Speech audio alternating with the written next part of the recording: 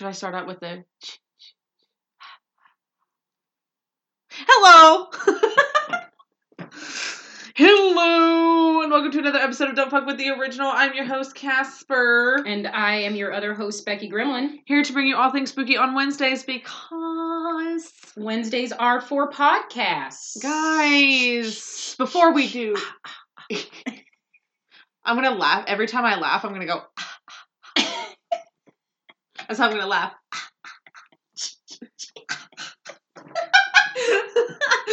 That's actually great because sometimes I laugh like that. That works out perfect. Anyway, funny how that works out. So before we get into our lovely episode tonight, which I know all of you are looking forward to, so are we for different reasons. Happy birthday, Crystal, from Horror Nights and Podcast. A hip, happy birthday to you. That was from Easy A. That was from Easy A. Yes, it was. Wow, it has been way too... So you just made me realize it's been way too long since I've seen that movie. I watch that movie annually. And I need to watch it again. So... So a hip, happy birthday to you.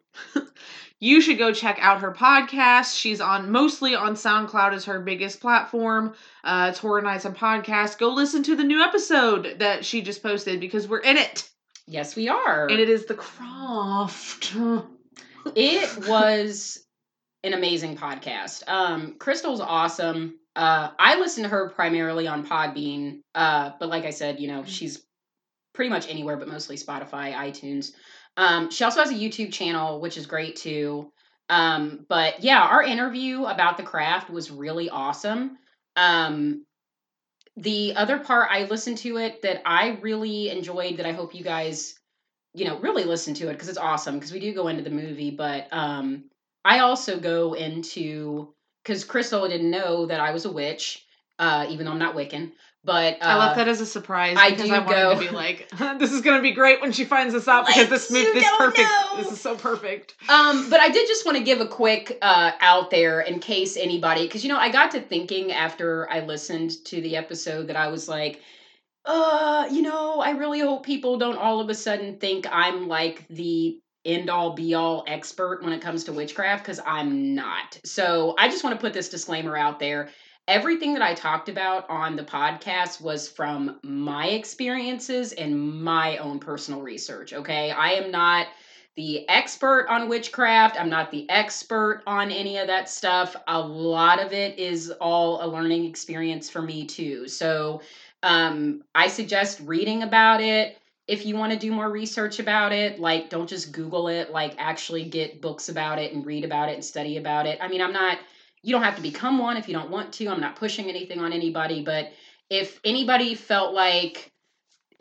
a witch that listened to that I may have offended, I apologize. I'm sorry if there was anything that I misquoted or misrepresented, but I just wanted to give a quick disclaimer because I thought about it after I listened to it, that everything was coming from my experience and my own research. So I answered everything to the best of my ability and my own honest opinion, but obviously if I got anything wrong or upset anybody or offended anybody, I'm very sorry for that, but it was a great episode. I thought it was really interesting. It was really cool, and I had never been interviewed before, so that was like, whoa. That was kind of like a, because we talked about it in used to this. Casual conversation, me and you have. Yeah. But that was kind of cool how that ended up being. It was awesome. And it was really cool because Crystal's really easy to talk to. And, we share a lot of the same interest. And it was just really neat to talk about a movie that all three of us really, really, really love. So, yeah, definitely go check it out. Like we said, it's called Horror Nights in Podcast. And Crystal's awesome. So also enough about Crystal. No.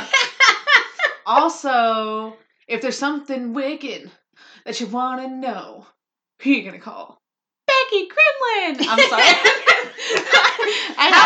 How long were you sitting here working on that as I was going through that? The entire time you were talking. The entire time she was talking, my brain was literally conjuring that up.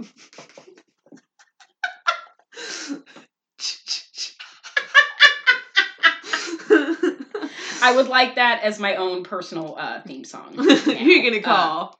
Becky Kremlin. I like it. That was a sexy snort. It was. Oh, God. It was. I thought so.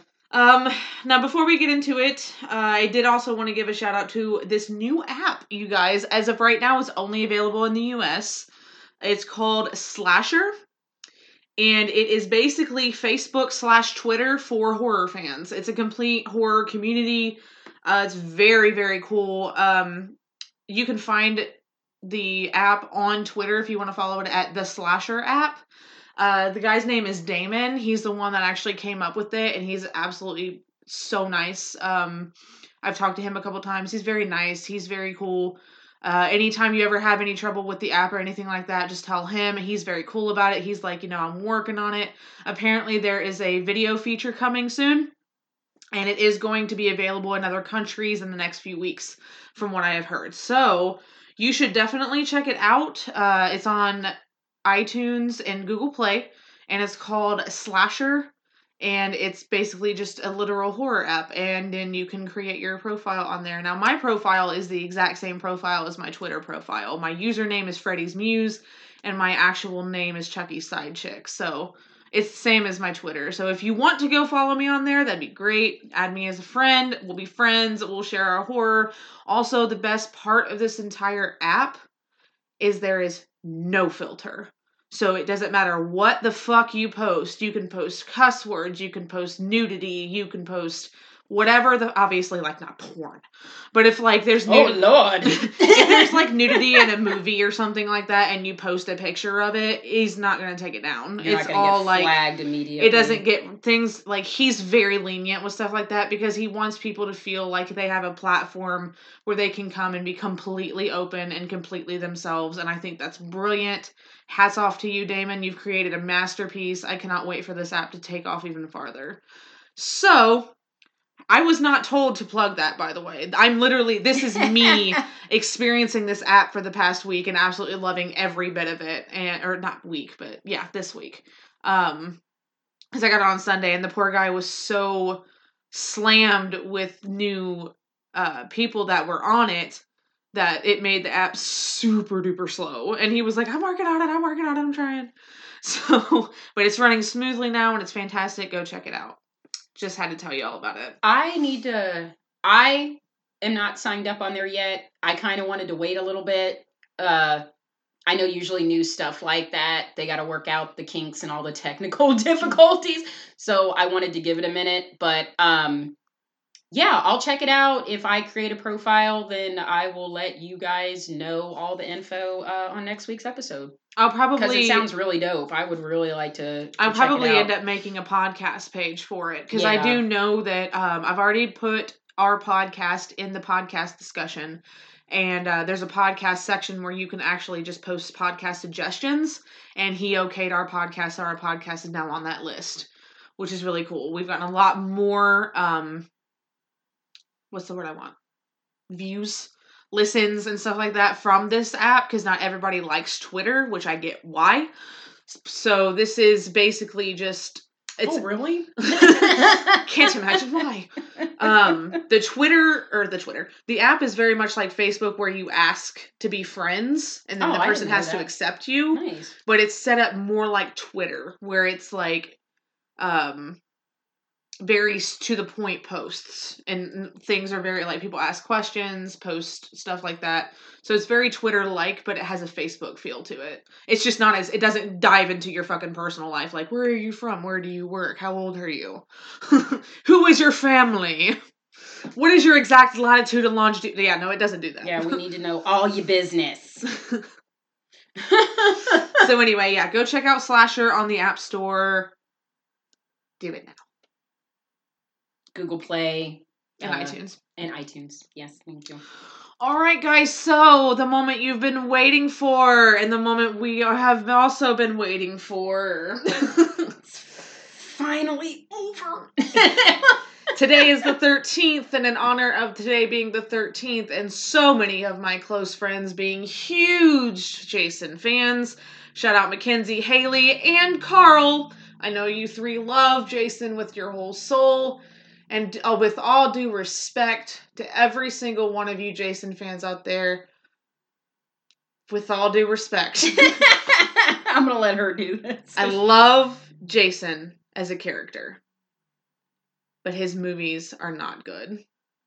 Not all of them, but most of them. And we're gonna get into all of that fun stuff. But yeah, I'm not a big fan of this franchise. Someone out there, take this character and give him a good movie, or just don't make any more of them. Let's just stop. Let's just stop with all of it. This podcast is not gonna be, I hate Jason, these films are so fucking horrible. Yeah, no. But it's gonna be more like, this is why we didn't like these movies. Because everybody likes somebody. There are people out there that hate Freddy. There are people out there that hate Chucky. That's cool. Do your thing. If you like Jason, very cool. But Jason's a cool character, but he's a mama's boy. Just a tad. Even though we talked about it, one of the movies you do have a little bit of a soft spot for him. Yeah, just a little bit. Because I don't fuck with bullies. Bullies can go fuck themselves. Yeah, I don't like bullies. All the way go fuck themselves. And Jason was bullied, and I do feel I get it. I get why he was like, fuck all y'all. But, we're not gonna be everybody is for sure, at this point, if you've listened to us long enough, knows that we're big Freddy fans. We're huge Freddy fans, but we're not, we're not going to give biased opinions. We're going to give honest opinions. And our honest opinions collectively is that this just, I can speak for Casper and vice versa. This is just not a very good franchise. I mean, some of these movies were just downright unwatchable. Some of them, like, I will literally watch them one time and never watch them again. Like, This was the first time, when you go into movies watching them for the first time, you're excited. You're like, I've never seen this movie. I've never seen this movie before. I'm excited to watch this. I was excited to watch them. I genuinely was excited to watch them. And then I would get to certain parts and I'm like, I lost interest. I legit lost interest because they're all the same.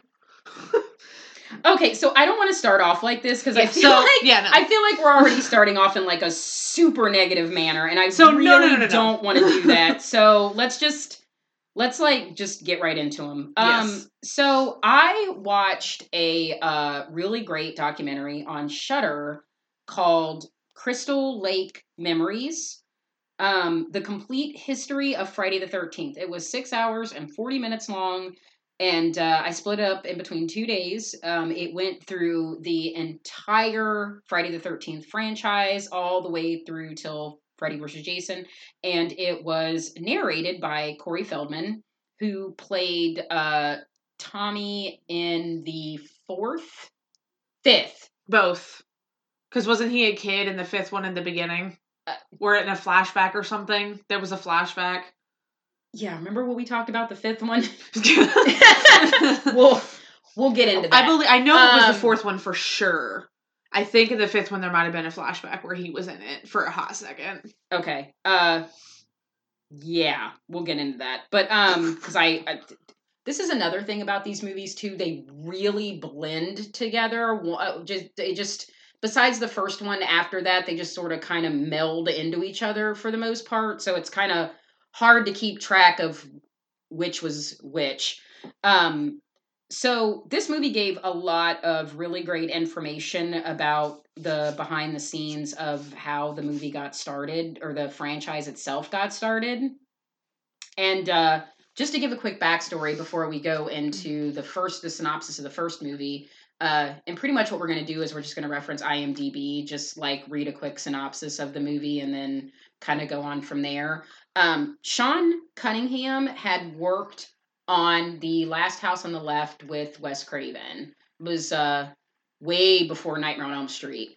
And he basically wanted to capitalize on the success of Halloween and he really was pretty honest about basically ripping off Halloween. Not so much the movie itself, but the concept of it being centered around a central villainous character, and some type of holiday. And he basically just had a name and a tagline, like, from the creators of Last House on the Left brings you the goriest, bloodiest, scariest movie of all time, Friday the 13th. Like, basically something that could just go on a movie poster that would capture everybody's attention, and that was it. But really had no storyline or anything about that until, they kind of came up with the concept of what ultimately turned into the infamous Camp Crystal Lake, and what brings us into the beginning of the first movie. So Friday the 13th came out in 1980, and a quick synopsis of the movie. A group of camp counselors are stalked and murdered by an unknown assailant while trying to reopen a summer camp where years before it was the site of a child's drowning in a grisly double murder. The first one stars Adrienne King as Alice, Janine Taylor as Marcy, Robbie Morgan as Annie, Harry Crosby as Bill, Laurie Bartram as Brenda, Mark Nelson as Ned, Peter Brower as Steve. And I did want to give a quick special mention to Walt Gorney, who is kind of a running figure, I think, from into the second, possibly into the third movie. He's Crazy Ralph. So he's sort of this like harbinger of doom. It sort of brings me, one thing I noticed with a lot of these movies is how it started to remind me a lot of what Cabin in the Woods did, where it basically made fun of all of these horror tropes. And I see where Cabin in the Woods took a lot from Friday the 13th. Whereas they had that like crazy old man at the gas station in Cabin in the Woods that was like telling these kids that like shit's gonna happen to them, and that's basically what this Crazy Ralph character is. Everybody just thinks he's this crazy old guy in town, but You know what he's he really does? giving them a forewarning of what's He gonna goes, happen. Hold on. Y'all not go to that Crystal Lake. She's like, wait a minute. I couldn't get the voice for a second. It just left me. He's like, uh-oh. Y'all not go to Crystal Lake. Y'all are gonna die up there. You're doomed. He said you're doomed. I also wanted to mention too, real quick, that Betsy Palmer played Mrs. Voorhees, and this was also the first movie that Kevin Bacon ever did. Kevin Bacon plays Jack, and God, if you guys don't know who Kevin Bacon is, I don't know what to do. But, I don't even. Just. But this was prior to Footloose. This was way before Kevin Bacon was like Kevin Bacon. So, kind of like how Johnny Depp was in anything until Friday the 13th, Nightmare on Elm Street. Or Nightmare on Elm Street. Not Friday the 13th. It's happening. Oh my God! It's literally on my brain so bad that I'm like, wait. No. Kevin Bacon, Friday the 13th, Johnny Depp, Nightmare on Elm Street. Yes. So, I have to tell a really funny story. Since I was God, never. Excuse me, I'm sorry. That is not my funny story, but that was actually pretty damn funny. So like we mentioned before, I was never really a big Jason fan because the first Jason movies that I ever saw were the later ones, which would have been 9 and 10, because 10 came out around 2000, and actually no, prior. I'm sorry. So Jason Goes to Hell, the 9th one, came out I think around like 93. Yeah, it came out the year I was born. So I remembered that being the only one I had seen, and at the time, and I just thought it was terrible. And so it was the only reference really to any Jason movies I had had. So by the time I saw Scream, I didn't know until Scream that Mrs. Voorhees was the actual original killer in Friday the 13th. I didn't know. It ruined it for you.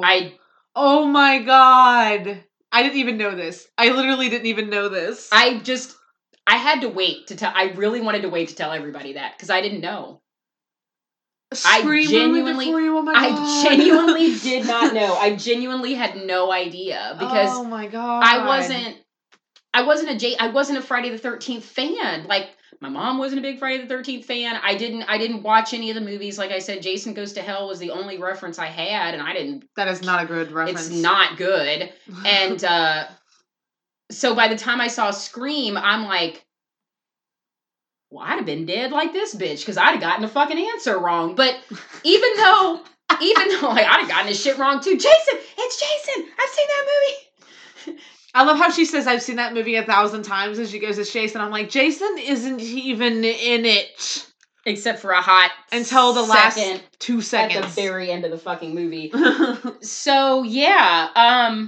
But it was interesting because then it made me go back and watch the first Friday the 13th. I just threw my pen. And this pen wants to stay on the floor. It just does not. Did you really do that again on accident?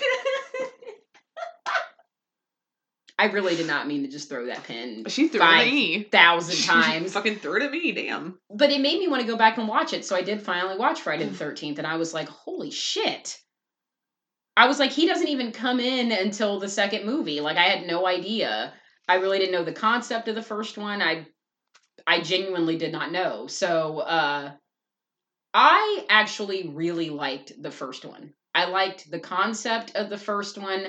I like how in the documentary they talk about they gave Mrs. Voorhees basically like a backstory that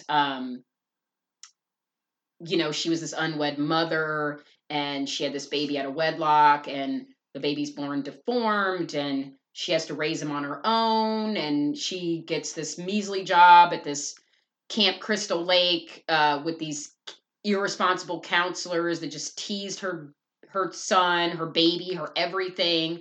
And through their own negligence, he drowned and died. And that's horrible. And I get it. I could see her as a mother just snapping and blaming every single one of them and then just wanting to cover it up and then reopen the camp like nothing happened after her baby died. Like, fuck that. I would have... Look, I didn't blame Mrs. Voorhees at all for doing what she did. I was like, bitch, I get you, man. I get you.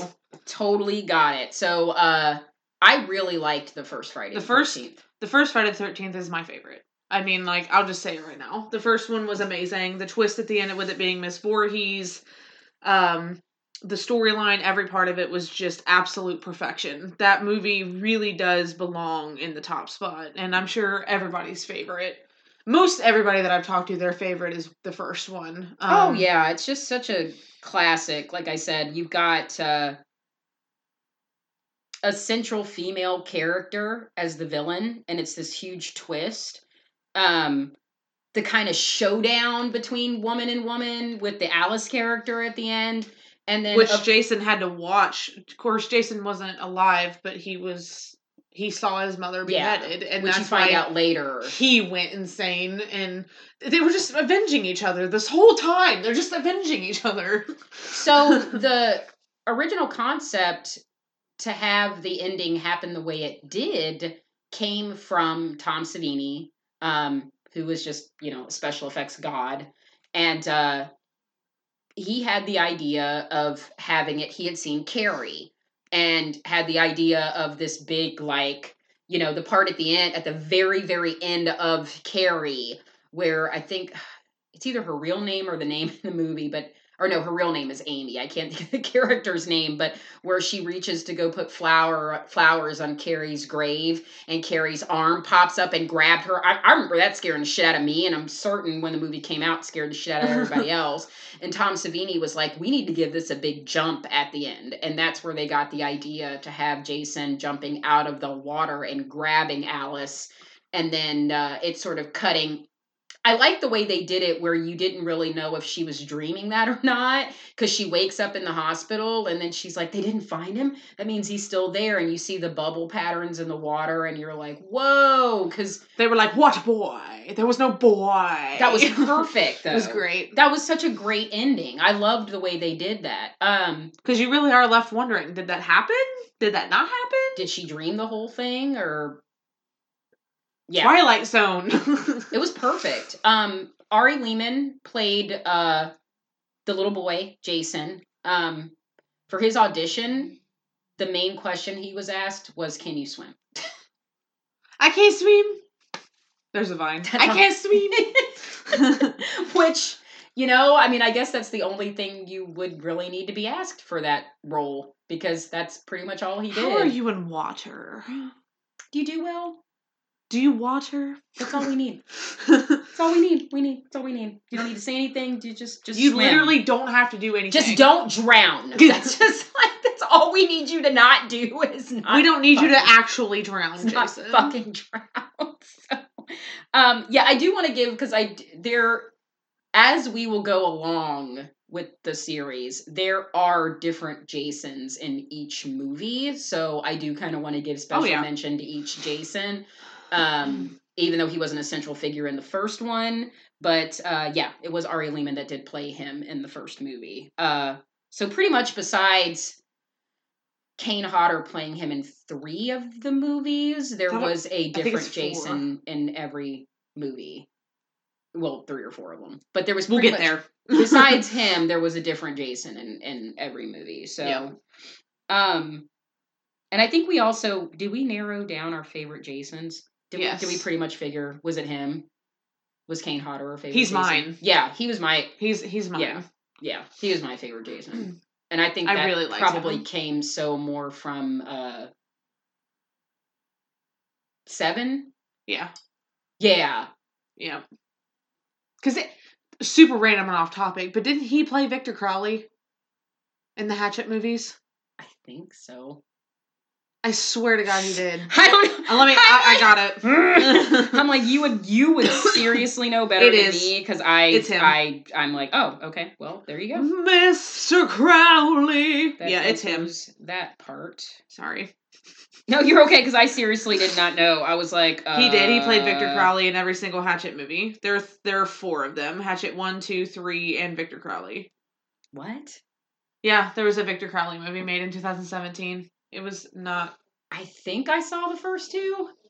Maybe. 3 is rough. Let's not turn this into a Hatchet podcast. But yeah, so Kane Hodder basically played... he played Victor Crowley in the Hatchet series as well. So, which I think are kind of the same character base. Victor Crowley, Jason. You say Crowley, I say Voorhees. Not much of a.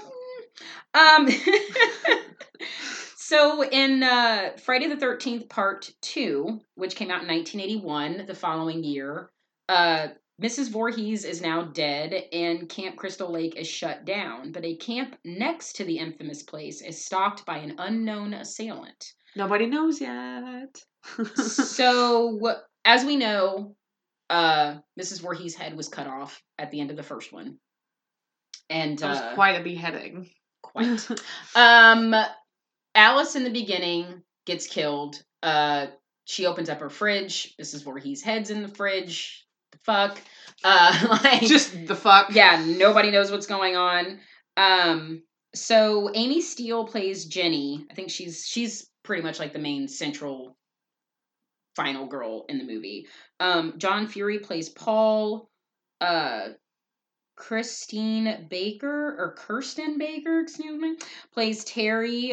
We have Crazy Ralph again, Walt Gorney. You gotta go up to that crystal light. He is. And then, I'm trying... Excuse me. Who in the world plays Jason in this one? Oh, Warrington Gillette. Yeah, Warrington Gillette. Okay. He played a Jason in this one. So we don't... This is Burlap Sack Jason. Yes, Jason. Burlap Sap. Burlap Sap, Suffer in fucking task. That's exactly the way that came out. So, he didn't have his infamous hockey mask by this time. This had a lot of, and I think this was another thing they mentioned in the documentary was the town that dreaded sundown. Mm-hmm. So it's basically the same burlap sack concept. Burlap sap. That's what I'm going to call it now. Burlap sap. Burlap sap.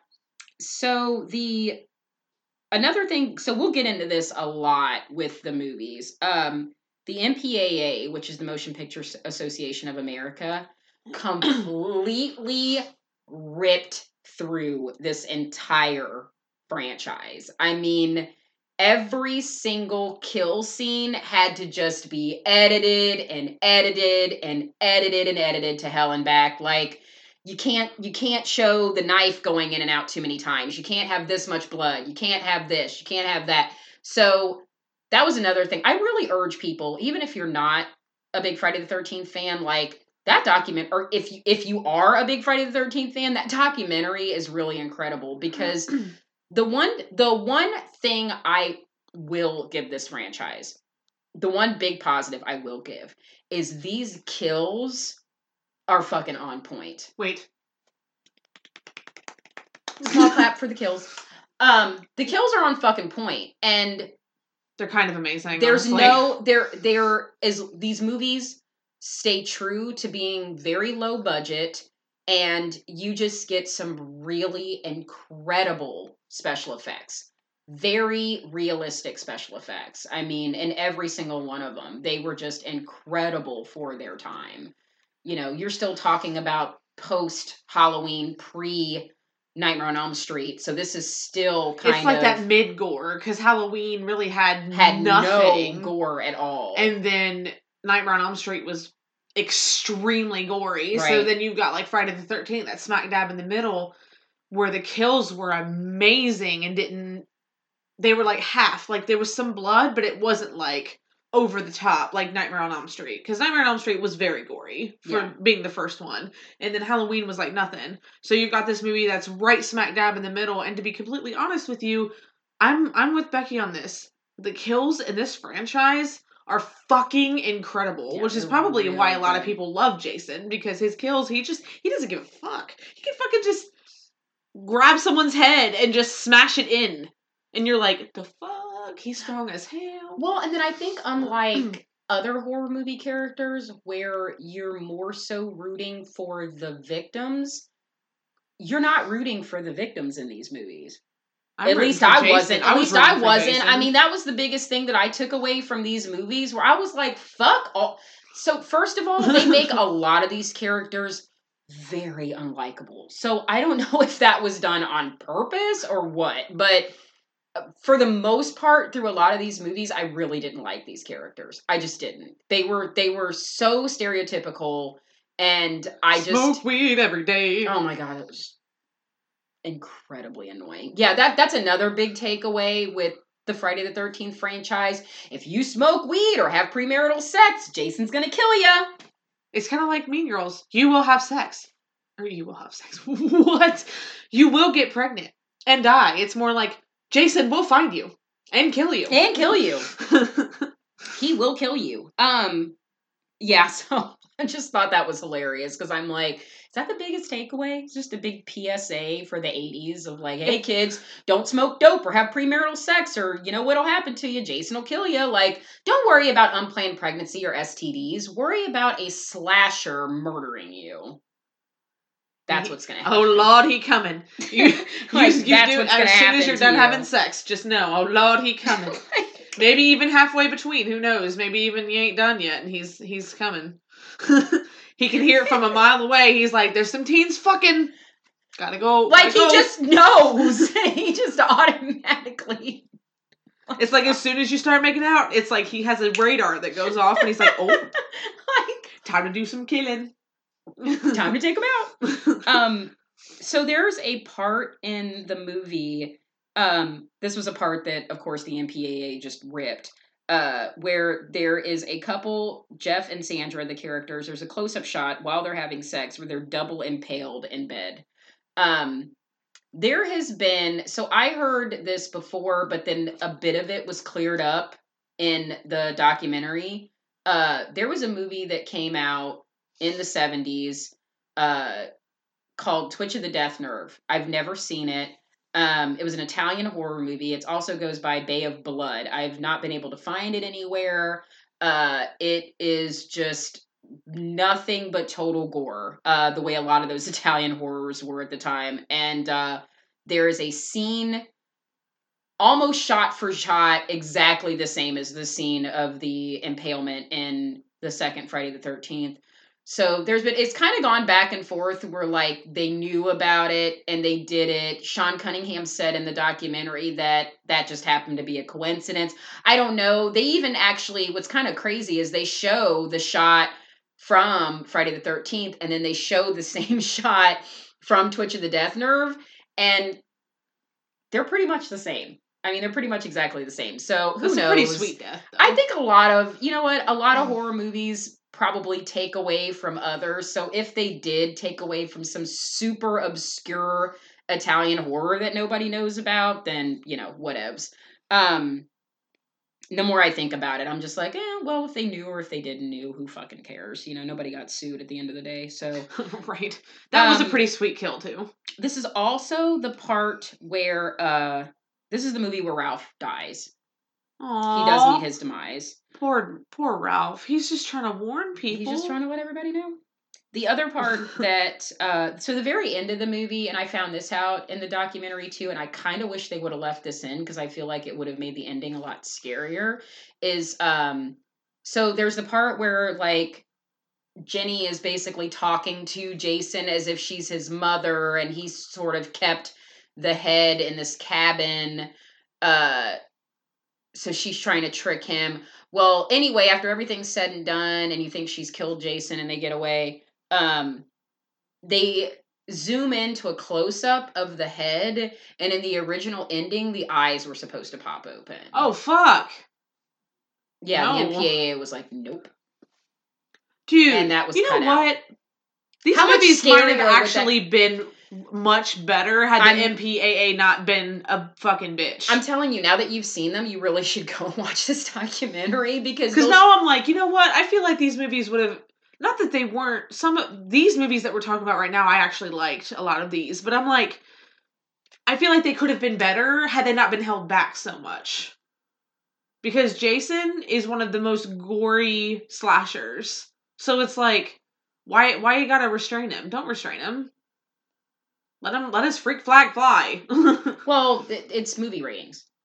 I know. It's movie ratings. If you get something that's deemed an X rating, you're not going to be able to get played in theaters. And if you don't get played in theaters, then you don't make any money. Yep. And these were Paramount movies. And when you've got a major production company like that, that's just not going to happen if you want your movie released. I have to play devil's advocate and stuff like this. Well, no, I understand. I'm not saying anything against that. I just think it sucks. No, it does suck. It really does. I just think that before people, I'm not saying you are, but a lot of people will out there bitch, moan, and complain. And I'm like, if you want your movie to get made, especially during the time period, you know what I'm saying? And I'm like, and this is not.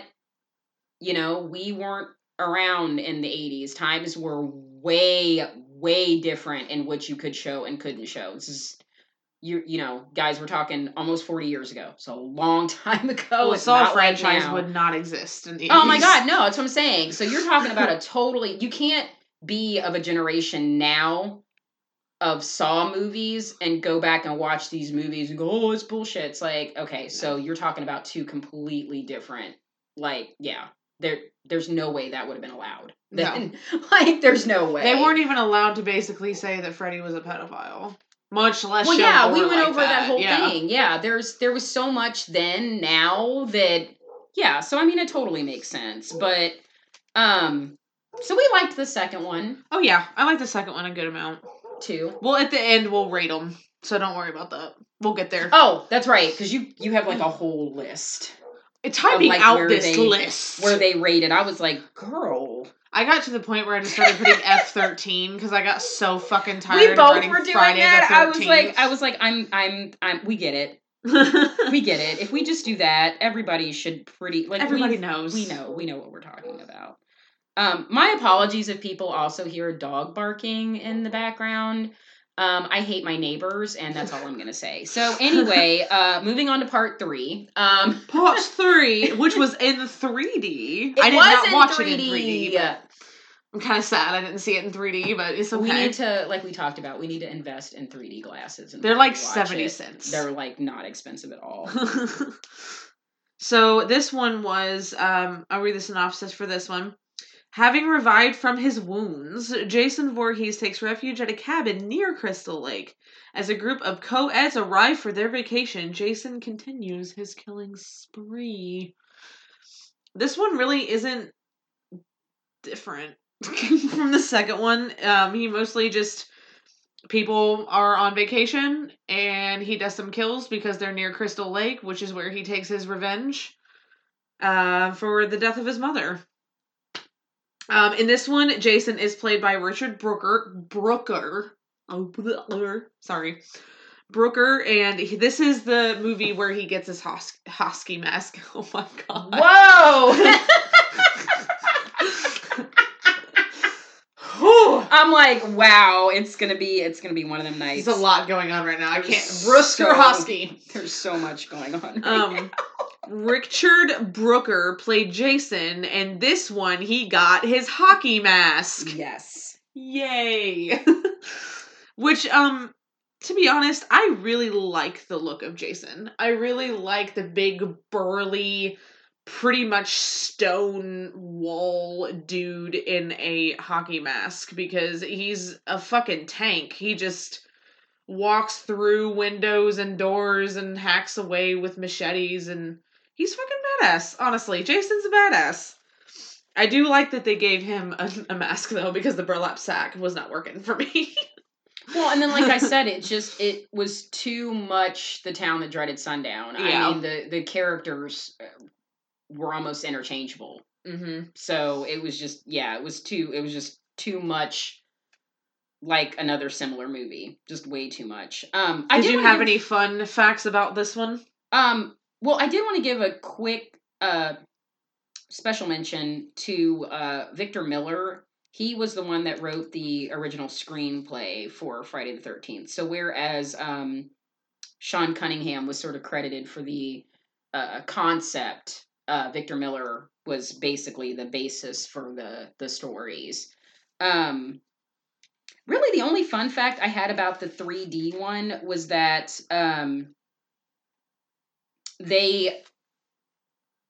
so really not many movies had at all been shot on 3D, so they had to use a specialized camera, which was really huge and really awkward. And they said that a lot of times it made it difficult for the actors to pay attention to getting into character in certain scenes because they had to pay really close attention to getting certain shots perfectly in frame with the camera so that they would show up in 3D on screen. Good Lord.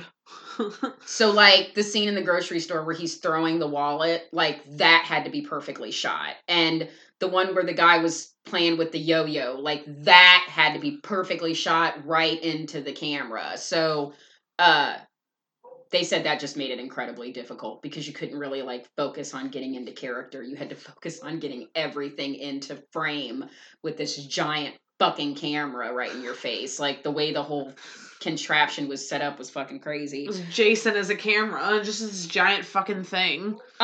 Also, which I thought was really crazy, so the movie came out and I think they just kept releasing these. It seems like year after year after year up until like about every the 8th or 9th one. Year. They pretty much released one every year. So this one came out in 1982.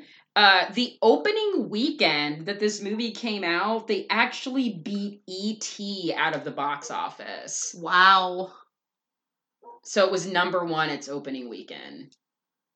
So well, it was part 3, so I get that. So by then, Jason had some pretty, diehard fucking fans. It was August 13th of 1982, its opening weekend. It opened and it beat out fucking E.T. I was like, that is crazy of all movies.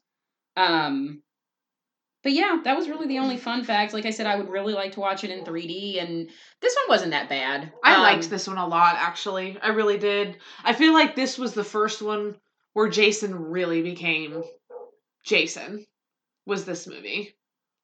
Yeah, and there was some really solid fucking the harpoon gun and shit. Like there were some really Yes. solid fucking kills. And again, you just had really annoying characters where you're just like, oh, Jason, please come in and kill them. Thank you. We all sound like Jason's mom by the end of the fucking day. We're all like, yes, Jason.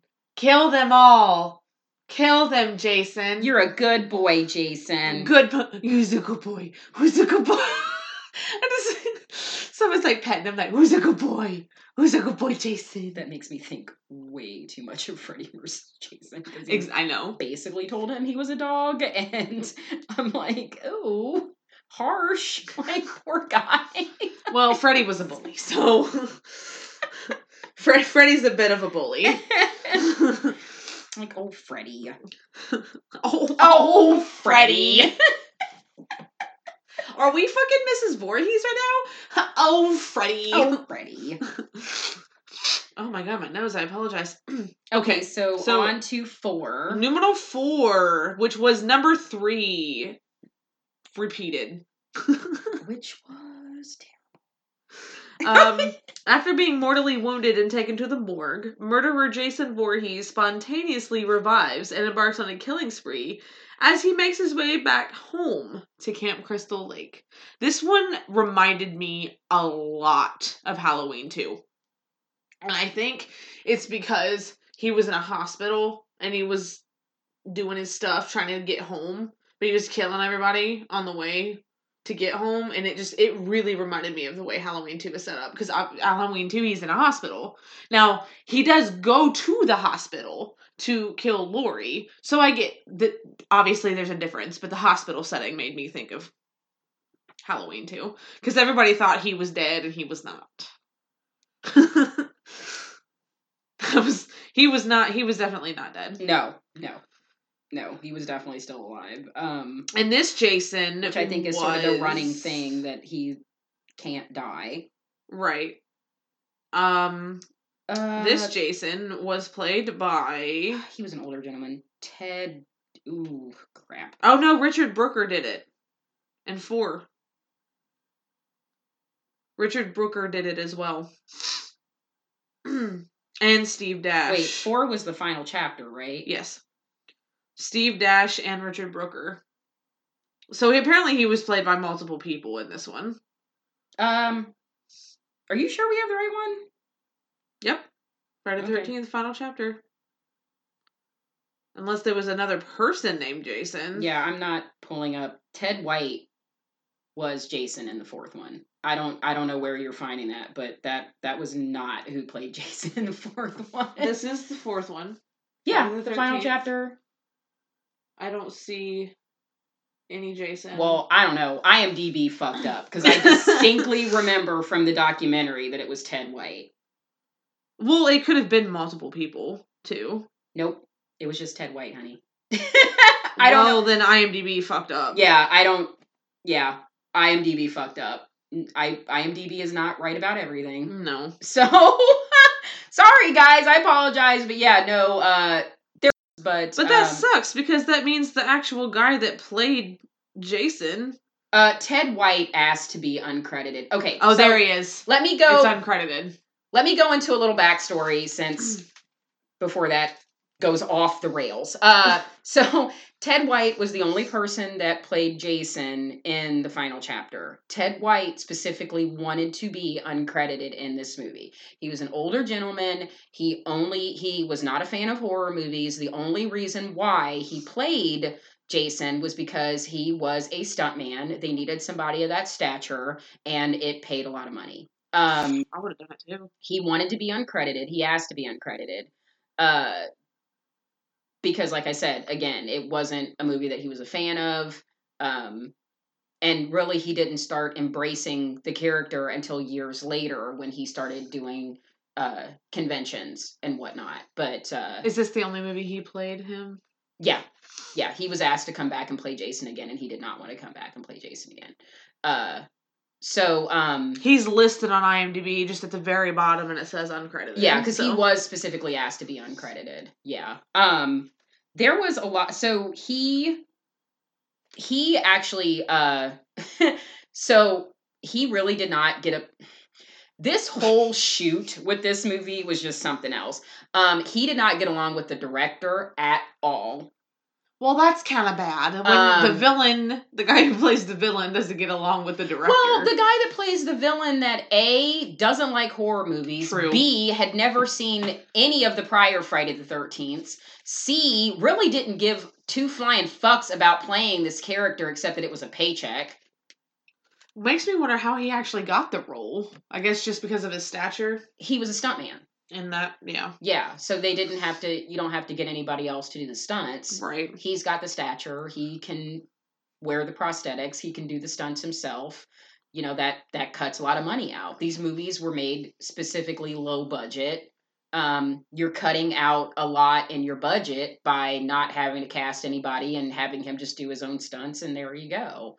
So, yeah, he didn't want to be known for this movie. He did not want this movie to be a legacy for him. Like I said, it didn't catch on until years later when he was asked to do the conventions and realized, wait, oh my God, this movie has a bigger following. This franchise has a bigger following than I thought. And now he's more apt to stating that he was in the fourth Friday the 13th and does I don't know if he still does any now. I've remembered seeing his name around before.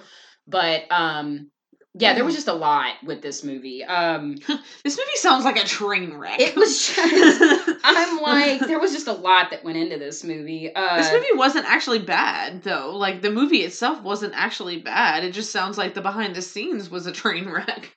Well, I know, like, Crispin Glover, this was one of his first movies that he ever did. If anybody knows who Crispin Glover is, he was George McFly. That's all you need to know. Obviously this was before Back to the Future, but, you know, people have described Crispin. That's me. I'm sorry. Crispin.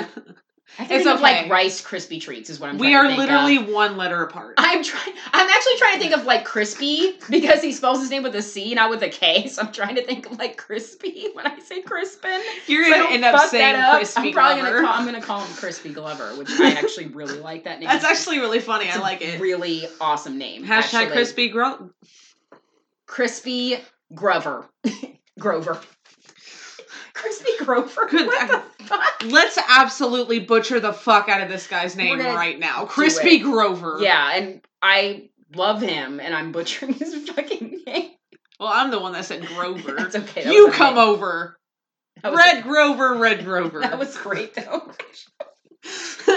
Crispy Grover. Oh my God. People have described him as being difficult. I think it's just because he's more of like a method actor. And obviously there's not much method to these movies. What? I mean, there's not like a lot of range that he needed to like, you don't need to be like a Shakespearean trained. What is this, Shakespeare in the Park? To be in these fucking movies. Wait, does mother know you weareth her drapes? Yeah, there's not a lot of range in these movies, so I don't know what you're talking about. You know, I just don't know.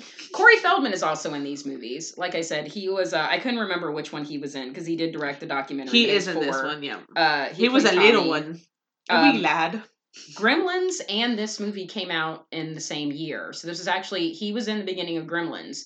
So this was the same, 1984. So they both came out in the same year. But Ted White, who played Jason, hated Corey Feldman. So his actual, like, him going after him was, like, real. Oh, he's yeah, like, he said it in the documentary. He said in the documentary, I wanted to kill that little shit in real life. Man, fuck that kid. He said he was an obnoxious brat. Not much has changed. I don't like Corey Feldman. I need more of a black and white from you because that was so gray. Does Becky like Corey Feldman? Nope. But I just so like I want to kill that little shit. after watching when that, and then I go watch the movie, I'm like, ooh, that looked really realistic. He's like, man, fuck that kid. I'm gonna choke the shit out of this kid for real. And so, can I just say the ending of that movie though was What? A Four. final I'm sorry. I was like zoned out. I was zoomed out. It was just, when you use technology all day. I was zoomed out. You were zoomed out. Yep, same. It wasn't the worst. No, it was not the worst. No. It was not the worst, but I didn't get it. I didn't either. Like, the way this whole Tommy Jarvis thing started because they were like, let's actually put a real plot line in these films.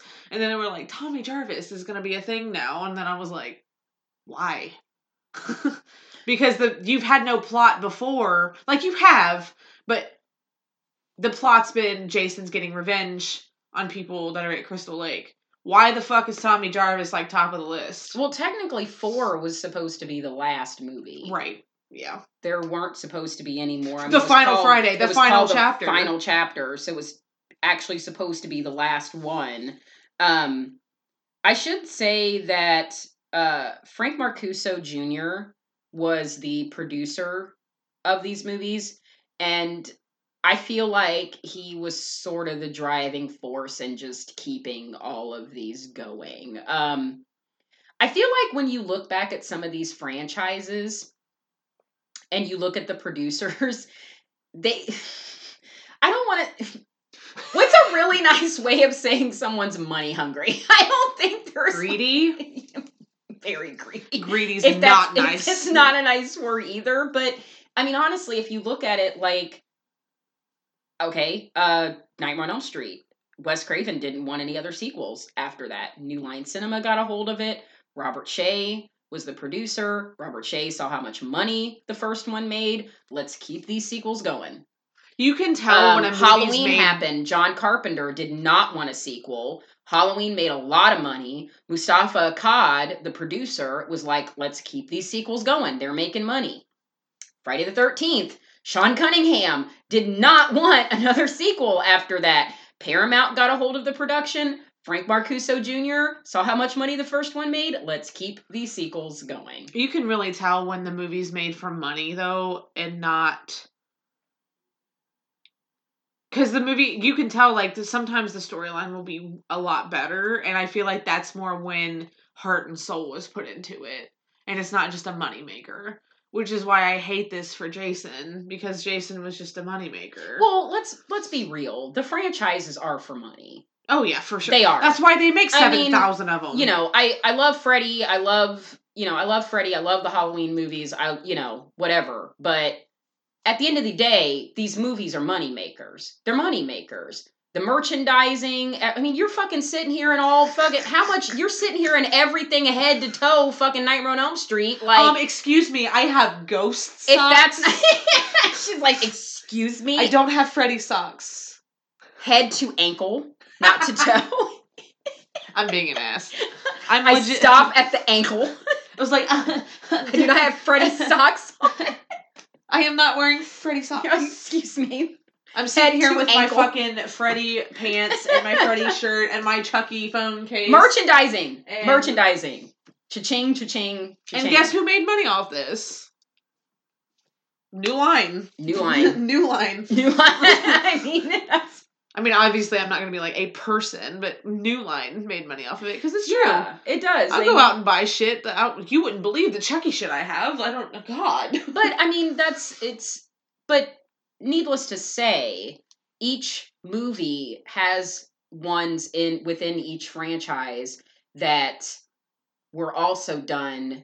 You can see the heart of it keeping with the original storyline all around. And then you have those few where you're like, yeah, that one was for money. You just wanted to make that for money. And I think they all have that. I think each Of one of the course. franchises have that. Even for the ones that we love, Of course. I think they have ones where it's like, oh, okay, yeah, that one was just made for profit. Just like we said before, every single franchise has its trash. It's the truth. They do. Yeah. Well, I mean, we'll if be you're the gonna first make to 18, if you're gonna make 18 movies, not every single one of them is gonna be good. You know, I mean, really, they're not. Like, you're gonna look. you kind of just gotta like the ones you like and don't like the ones you don't like. Like fucking Paranormal Activity's coming out with another fucking movie. Stop. What? Oh, did you not know that? They're making another one. I thought No, they weren't, there's gonna be a 7. but they are. Yep. Okay. So yeah, there's gonna be another Paranormal Activity, and to be honest with you, the only reason I'm even gonna invest any time in it is if Katie Featherston is in it. If Katie Featherston is not in it, I want nothing to do with it. She is the face of Paranormal Activity, and I just can't. Anyway, enough of that rant. I was gonna say, like, I thought that was a rumor. I didn't know that was gonna be an actual thing. Yeah, I thought it was a rumor at first too, but I've been seeing a lot of stuff coming out about it, so it's apparently actually happening. I'm like, stop! Make something new. Oh, you know what? We should also say, since we gave so much reference to and didn't even mention like where it came from, that it's not actually it's actually right. It's KIKIKIMAMAMA, like kill ma. And that came from the first one, and it was Harry Manfredini. I love that you literally stopped at Harry Man. She stopped at Harry Man. She was like, Harry Man. Well, because I had to look at it for a minute, and I was like, I'm about to butcher this last name if I don't take a second and, like, really pronounce it out. Yeah, he's pretty much been a composer for hundreds and hundreds of movies, but more famously, the Friday the 13th franchise. I mean, we wouldn't have that if it wasn't for him. So I did just want to make special mention to him real quick, because obviously we're going to make a lot of references to that, and that would not exist if he hadn't come up with it in the first movie. Well, that's Jason's calling card. That's his thing. Like, if you hear that, you know he's around. Right. So we've been avoiding going into this one. Let's go into 5. A New Beginning. Is it? Because apparently, yeah. Still haunted by his past, Tommy Jarvis, who as a child killed Jason Voorhees, wonders if the serial killer is connected to a series of brutal murders occurring in and around the secluded halfway house where he now lives.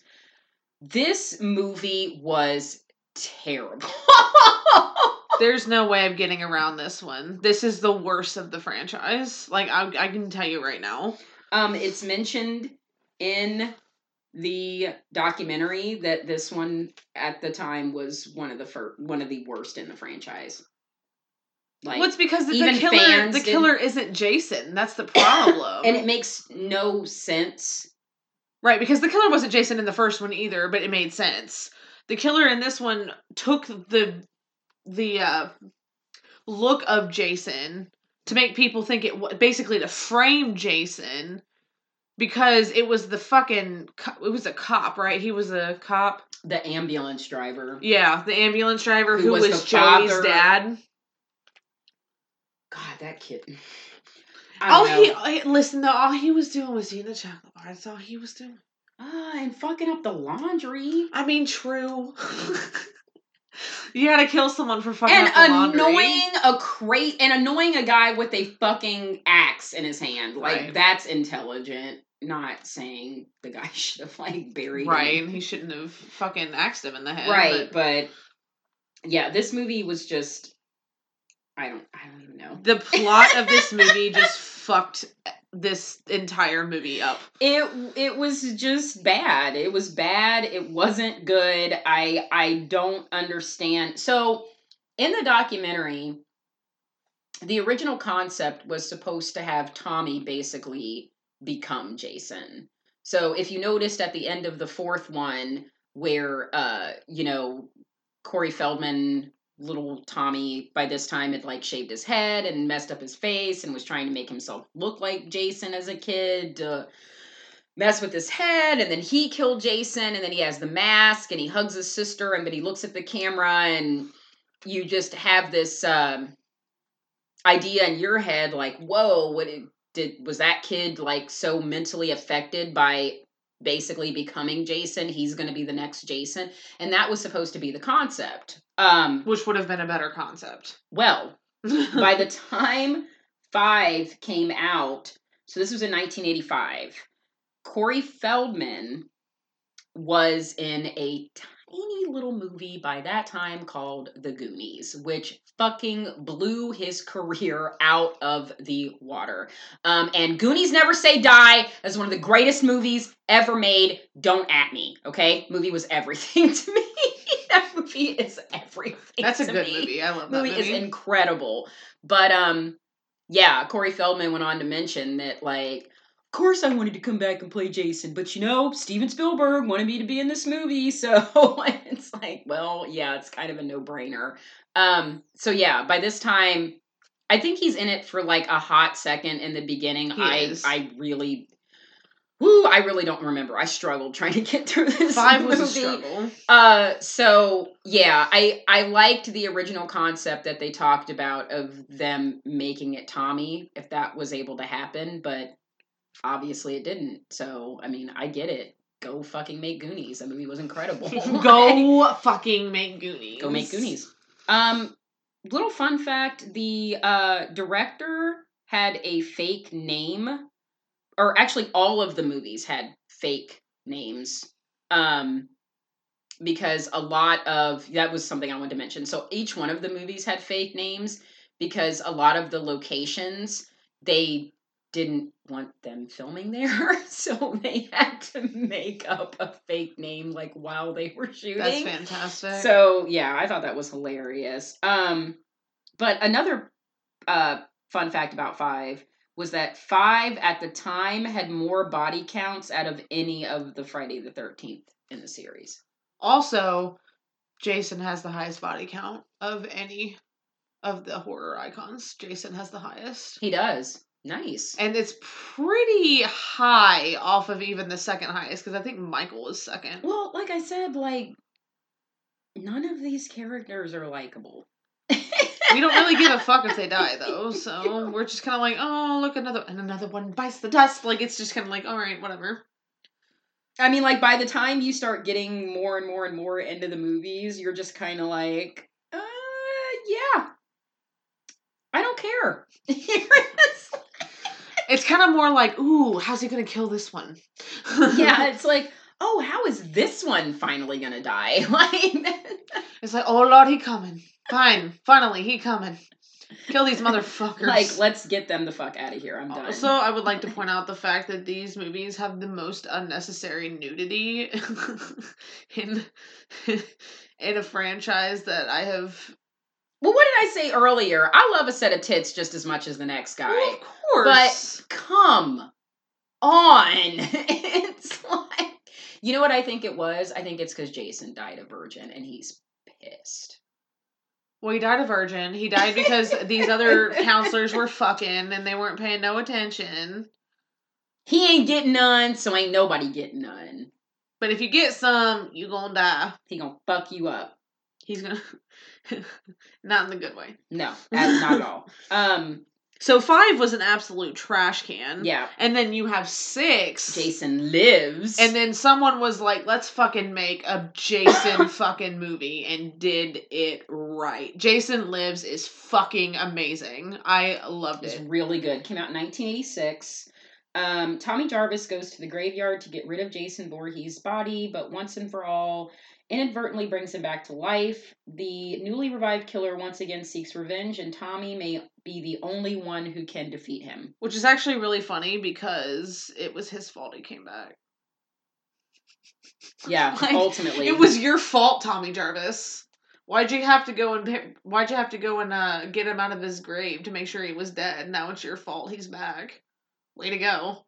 Can we also say this is the third time we have another actor playing Tommy Jarvis? So Corey Feldman was Tommy Jarvis in the 4th movie. In the 5th one, it was played by an actor named John Shepard. And by the time we get to the sixth one, Tommy is played by Tom Matthews. Also, who played Jason in the fifth There's one? way too many Quote unquote Jason. It wasn't even Jason. I'm like, there's way too many fucking Tommy Jarvises. In the fifth one. Yeah, who played quote unquote Jason in the fifth one? Oh, the ambulance driver. Yeah, who played the ambulance driver? Okay, hang on a second. That's what I'm trying to look for. Okay, so Roy was the name of the ambulance driver, and that was Richard Wiend, Wiend, Okay. Yeah. So he ultimately is the killer, since there's no Jason, technically. Technically, there's no Jason. Yeah, so this one I enjoyed. I actually liked the sixth one. And actually, Jason looks really badass in the sixth one too. Oh my god, yeah, This was badass. A really good Jason in this one. Like, I was like, if anyone ever asked me what Jason movies to watch, this one would be at the top of the list after the first one, because it's just so good. Honestly, yeah. The kills are solid. There's a solid plot. C.J. Graham, by the way, C.J. Graham, Jason Voorhees in this one. Yes, you have Jennifer Cook, is Megan Garris. The sheriff's name is Mike Garris. So, yeah, so there was that was another thing that was mentioned. There was a little homage to a few things in horror, like Mick Garris is a really famous horror director, and that was a little nod to his last name. There was also Tony Goldwyn was in this movie, who has gone on to be a pretty big actor. He was in Ghost.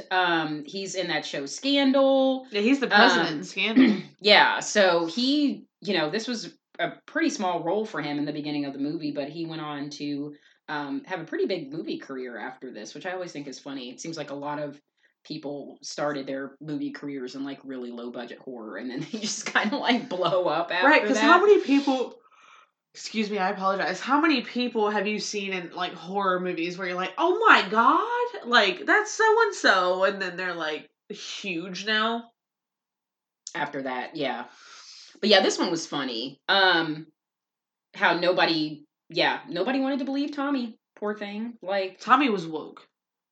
He knew what was going on. He definitely knew what was going on in this. Everybody's like, no, it's Tommy doing it. Tommy's the one killing everybody. And I'm like, no, it's really not.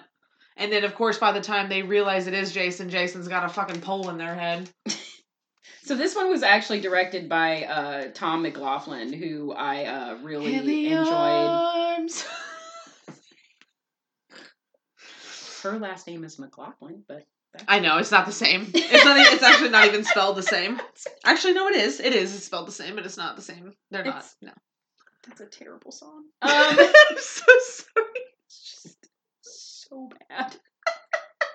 Could you imagine a Jason movie played? Just nope. You can't hear anything but nope. No, I can't. And then Jason's just carrying someone. No, I really can't at all. No. You have to admit that's fucking funny. I can't, because I would have to turn it off. I'm like, oh, bad movie, terrible song. Is there anything else on TV right now? Anything. Literally anything but this. So Tom McLaughlin's wife is actually in it too. So the beginning scene with Tony Goldwyn's character, where they're driving in the car, that is the director's wife. Her name I did not know that. Nancy. Yeah. Her name is what? Nancy. All things. Yeah, so this movie was really cool. There's also been references to the fact that since its release, it's self-referential humor, and numerous instances of breaking the fourth wall have been praised for prefiguring Kevin Williamson and Wes Craven's Scream series. Yes. Jason Lives is also considered the fan favorite amongst the series. Well, I agree. Oh, I definitely agree. This one was really, really good. I think to have more of a continuation of the series, this one was really, really good. And again, some really fucking solid kills.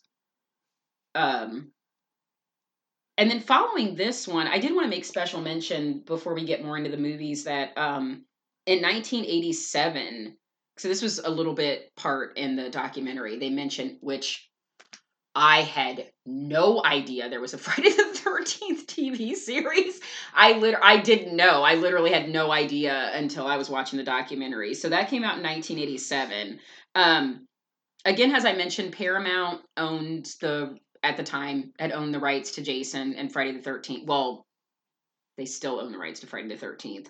And they were wanting to capitalize on making another TV series because at the time, they were doing Star Trek The Next Generation.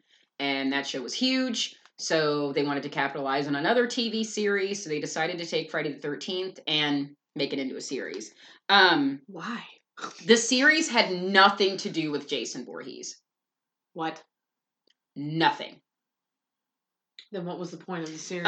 The series was actually an anthology series. So it was centered around a antique shop dealer that sold his soul to the devil, and each one of the objects in his antique shop are cursed. So each one of them has a story behind them. And the show ran for 3 seasons. Why? What? How can you...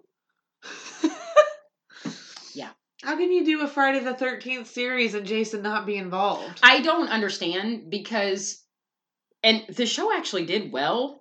I don't really get it. Because Nightmare on Elm... Okay, so the Nightmare on Elm Street series, Freddy's Nightmares, which debuted the following year in 1988, even though every story didn't center around Freddy, every story took place in Springwood.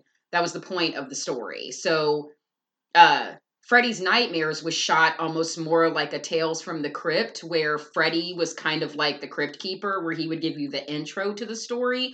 But whereas the Crypt Keeper didn't have a connection to these stories, Freddy did, because the stories took place in Springwood. Right. Also, shout out to another not so well known actor at the time. Brad Pitt made his debut in an episode of Freddy's Nightmares.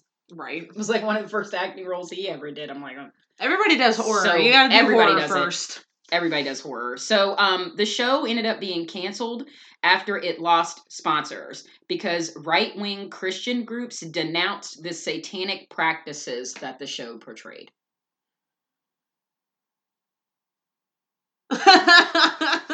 Okay. You're like, that's not my business. And that's the tea. And that's the tea. And that's the tea. I have to say it like Sophie Turner. Oh my god, that entire thing that she did on Instagram. And that's the tea. I watched every single fucking one of them. There were like 18,000 of them, and I watched every single one of them. I was like, I don't even care what she says anymore. She's like, and that's the tea. And I'm like... She could literally say that's the tea after everything that even has nothing to do with the tea. And I will still I watched every single fucking one of them. They were hysterical. Sophie Turner, do it again. We love you, Sophie Turner. Anyway. So we're on to Jason. Jason versus Carrie. Yeah, The New Blood, which is basically Jason versus Carrie. Which honestly, guys, this was a good one. I liked this one too. Yeah, this one actually was good. It came out in 1988. Years after Tommy Jarvis chained him underwater at Camp Crystal Lake, the dormant Jason Voorhees is accidentally released from his prison by a telekinetic teenager. Now only she can stop him. This movie had Lar Park Lincoln played Tina. She was the main character, basically Carrie. Like she was basically Carrie. Her dad was an actor by the name of John Otrin. Terry Kaiser played her doctor, Dr. Cruz. Kevin Spiritus was Nick, her love interest in the movie. And this is where we are introduced to Kane Hodder as Jason Voorhees. Which ultimately amongst fans and even amongst us, has become our favorite Jason. Oh yeah. By far. I mean, I love Kane Hodder as Jason. I think he does a fantastic job. Oh, and he was great in this one. Oh, yeah, he was really great in this one. I just wanted to mention real quick. So, Terry Kaiser, who played Dr. Cruz in this messed me up because if any of you guys remember Weekend at Bernie's, he played Bernie, and that movie is hysterical, and it kept messing with me the whole time I was watching this. Like, that's Bernie. But he played a great. I thought it was brilliant. The concept of the movie. I mean, it was Carrie basically. This chick has telekinetic powers, and her dad's abusive, and she basically blames herself for killing her dad, and her powers sort of jolt Jason alive while he's in the lake, and that's what brings him back. Everybody just bringing Jason back and not meaning to. Everybody, they're like, fuck! So he comes back on the grounds where Crystal Lake was, the same house. So basically, as a part of her therapy, this doctor and her mom bring her back to this house to help her. And in the neighboring house are these teenage kids that she meets. And then one by one, Jason starts killing them off. But yeah, I really liked this movie. I liked the concept behind it. I thought, and again, had some really great fucking kills in it.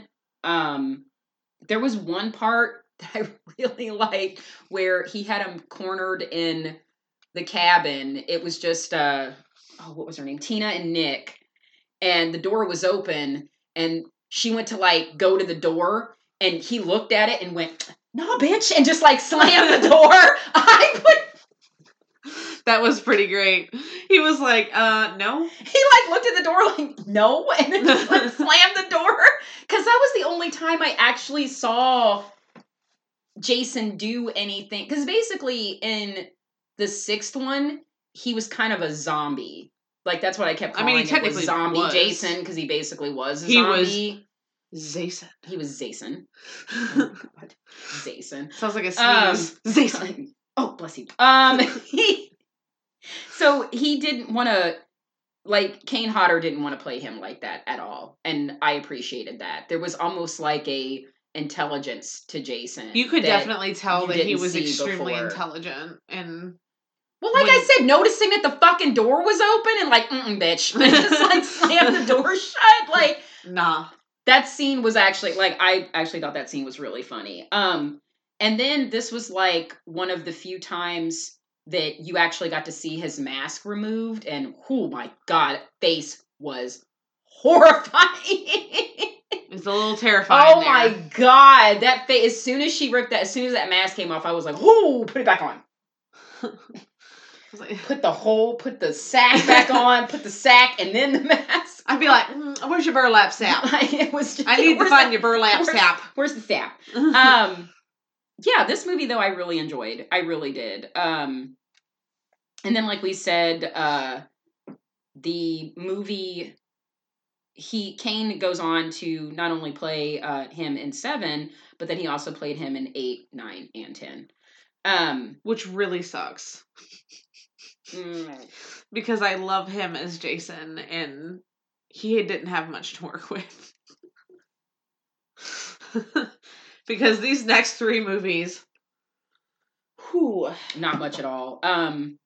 And it was admitted that basically it was supposed to be a Carrie versus Jason movie. So there's a special mention that about the face being shown. Each one of these are directed by different directors as well. This one was directed by a guy named John Carl Buchler, and the associate producer Barbara Sachs. They did not get along during the production of this movie. Why? The more I was looking into this, I was like, why in the world was this woman asked to be associate producer? Like, I guess she had worked on some other like big budget movies and there was a certain look that they were going for when Frank Mancuso Jr. hired her, but she had never seen a Friday the 13th movie. She wasn't a horror fan at all. What is with them hiring these people? She had no references to the genre at all and just pretty much wanted to take her own artistic view on it, and the director like wasn't having it. And she actually left after she was told she did not want his face shown. The director put it in the movie anyway. Was like, I don't care. Put it in there anyway. Test audiences loved it. The executive producer loved it, so she got outvoted. So yeah. Oh, shame. And I'm like, oh, poor you. Like, I just didn't fucking understand. I just did not understand that for the life of me. Like, why would you bring somebody on to a franchise that literally has no references to the franchise whatsoever? Like, that just, I don't know. Maybe there was a certain look that they were wanting to go for, but obviously they didn't need it because the director did a really great job. Yeah, I liked 7. Yeah, I enjoyed this movie because I really enjoyed the Jason. I think this movie is really what did it, is having this Jason just really change the game. Because like I said in the last ones, well, in the one it wasn't even fucking him, but in the other one it was just like he was a damn zombie, and I was like, okay. Like, I mean, like, he's zombie Jason. Jason. So we're getting into 8. This movie is called Jason Takes a Ship and then Manhattan for about 20 minutes. Yeah, it's called Jason Takes Manhattan. Came out in 1989. A boat full of graduating high school students headed to Manhattan accidentally pull Jason Voorhees along for the ride.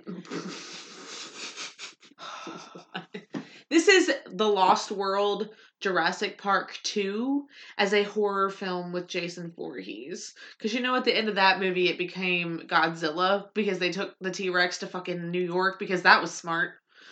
So they decided to take... I know they didn't mean to take Jason to New York, but... Nope. Nope. Yeah, Tiffany Paulson played Susie. One of the only real well-known actresses I knew, Jensen Daggett, she played the main character, Rennie. The teacher was played by Peter Mark Richmond. Yeah,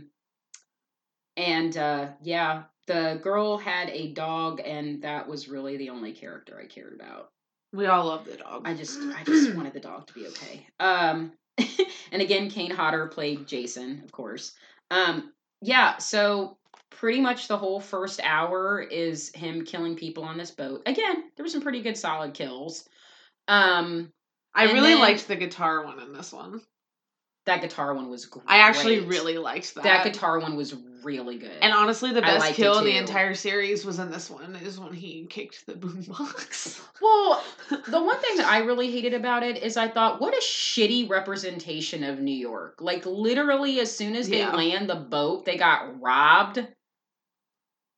I'm like, what? I was like, whoa, calm down. This is awful. Yeah, again, everybody's just obnoxious. And, yeah. There's not much to say about this. It just wasn't good. I just didn't like it. Like I said, the kills were okay, but I didn't like the concept of, it just seems like anytime they try to take him away from Crystal Lake and go with a totally different concept, it just doesn't fucking work. And it doesn't make any sense, which is why it doesn't work. And oh God, I didn't get it. Yeah, they also him running into the billboard of himself. Can I also say okay, so whereas in 7, when he takes his mask off, that face is horrifying. In 8, I love that just the silence. just dead silence. That was real. We just got quiet. His face looked like a wart. It looked like, I don't even know. Oh my God! See, she just showed me a picture of it. I was like, what the? Even Kane Hodder said in the documentary that he hated that face. He hated it. It looked awful. Yeah. He's like, I'm like, what? That was Jason. That right there, mouth and shit. I was like, what in the fuck is the fuck is that? Stupid Jason ass shit. It was just bad. It was not a pretty It was face just at not all. good at all. Like, keep that motherfucking mask on forever. Oh my god. So fun fact about this movie, the original poster for the movie was supposed to be, so everybody knows the famous I Heart New York, I Heart NY poster.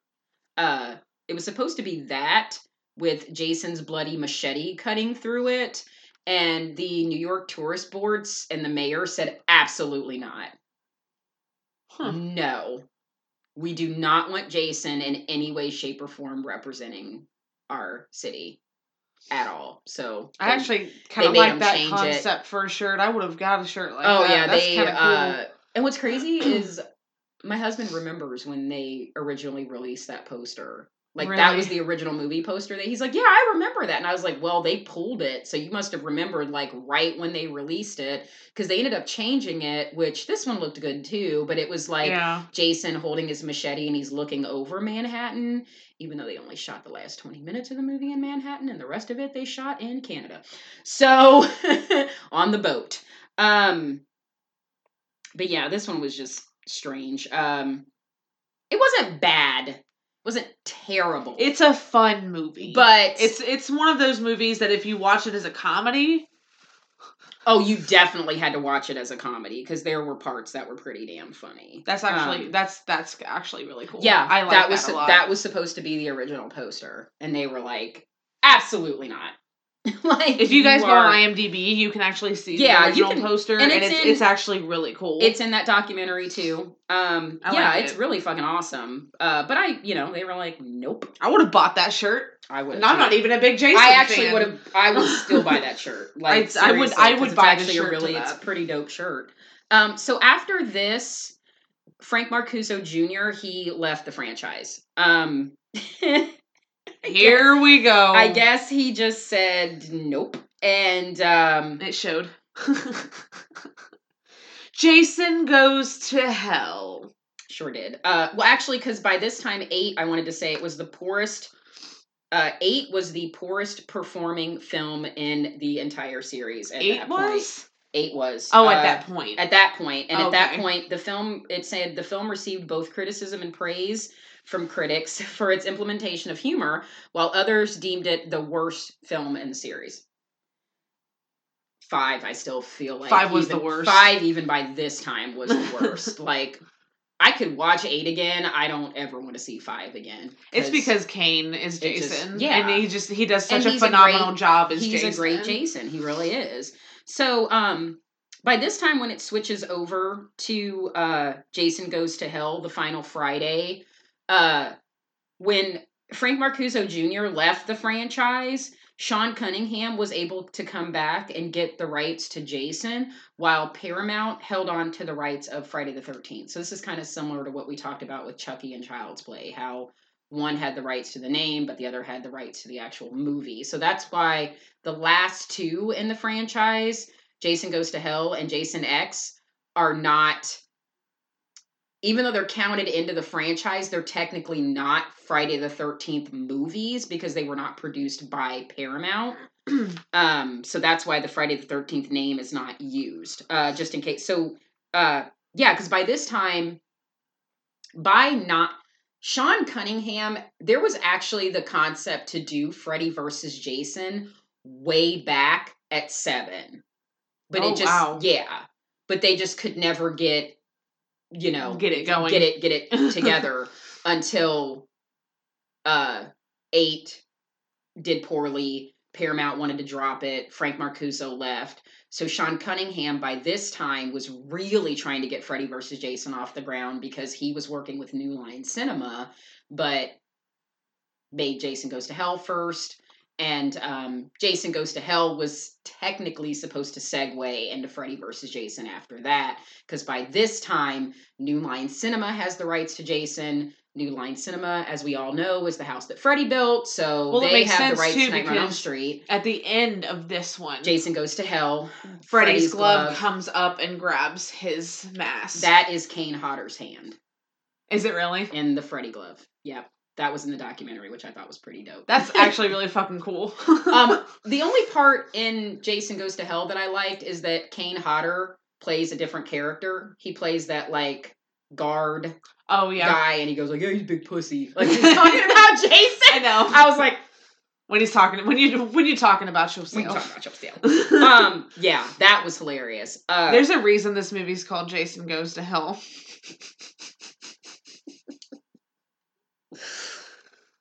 Oh God, this is when we're about to roast the fuck out of these movies. Serial killer Jason Voorhees' supernatural origins are revealed. So this is the one where basically you find out that the only people that can actually kill him, are people from his bloodline, and the only people he can possess to be reborn are people in his bloodline.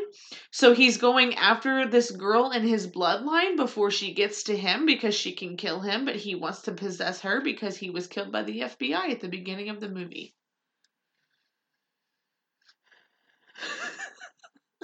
You get all that? The beginning of the movie I legit thought was the beginning of a TV show. The way it was set up, I thought it was being pumped. Oh my God, all the fucking lights. I thought it was being pumped. I was like, what in the hell? And how do you kill him in the very beginning of the movie? Like, and then he just possesses everybody. Yeah, the director of this, Adam Marcus, like wanted to take on a completely different takeaway. Like, he wanted to kill Jason. He wanted a totally different character to come in. Wasn't she basically supposed to be his sister? No, she was. Or was she his sister? No, you're right. It was his half sister. Or his half sister. Okay. Yeah, it was his. You're right. It was his half sister. And his fucking niece was a literal fucking baby. Yeah, what was up with that? I didn't even understand that. I was like, what? I'm like, what the... So is he gonna fucking possess this baby and literally be reborn? Oh my God. I didn't even think about that. I was like, what is happening? Because that was the whole thing. Like, he was trying to get to a family member to possess so he could be reborn. Oh my God, the mystical dagger. Jessica meets Duke at the Voorhees house and is given a mystical dagger which she can use to permanently kill Jason. In a world where Jason can be killed by a mystical dagger, one girl, Jason's half-sister, will go to the lengths to try to kill Jason before he can possess her. But will she wield the knife? So bad. That was great. That was really good, but it's so bad. But it's such a bad movie. It's terrible. Oh my God. This was one of the worst ones. But 10. Yeah, so this one also did. Fans hated this one as well. There are actually a lot of people on my Twitter who genuinely enjoy Jason X. I know a lot of you guys really liked the cyborg concept, and that's cool and all, but why? It's too much. That this movie literally, I kind of like what one of you said. One of them literally said, if you're gonna go crazy, just go fucking batshit. Because that's literally what this movie is. Just go ham. You know what? Or how do we make a franchise worse? Put it in space. Like, what? Because this was basically Critters 4. Mm-hmm. But Jason. Which is also unwatchable. So, can I just say, guys, and come at me if you want to, this is the only one I did not watch. I told Casper to have at it, but I had to because I'd never seen it. Literally could not sit through Jason X ever again. I just this one is the one in the franchise that I don't care. It's unwatchable for me.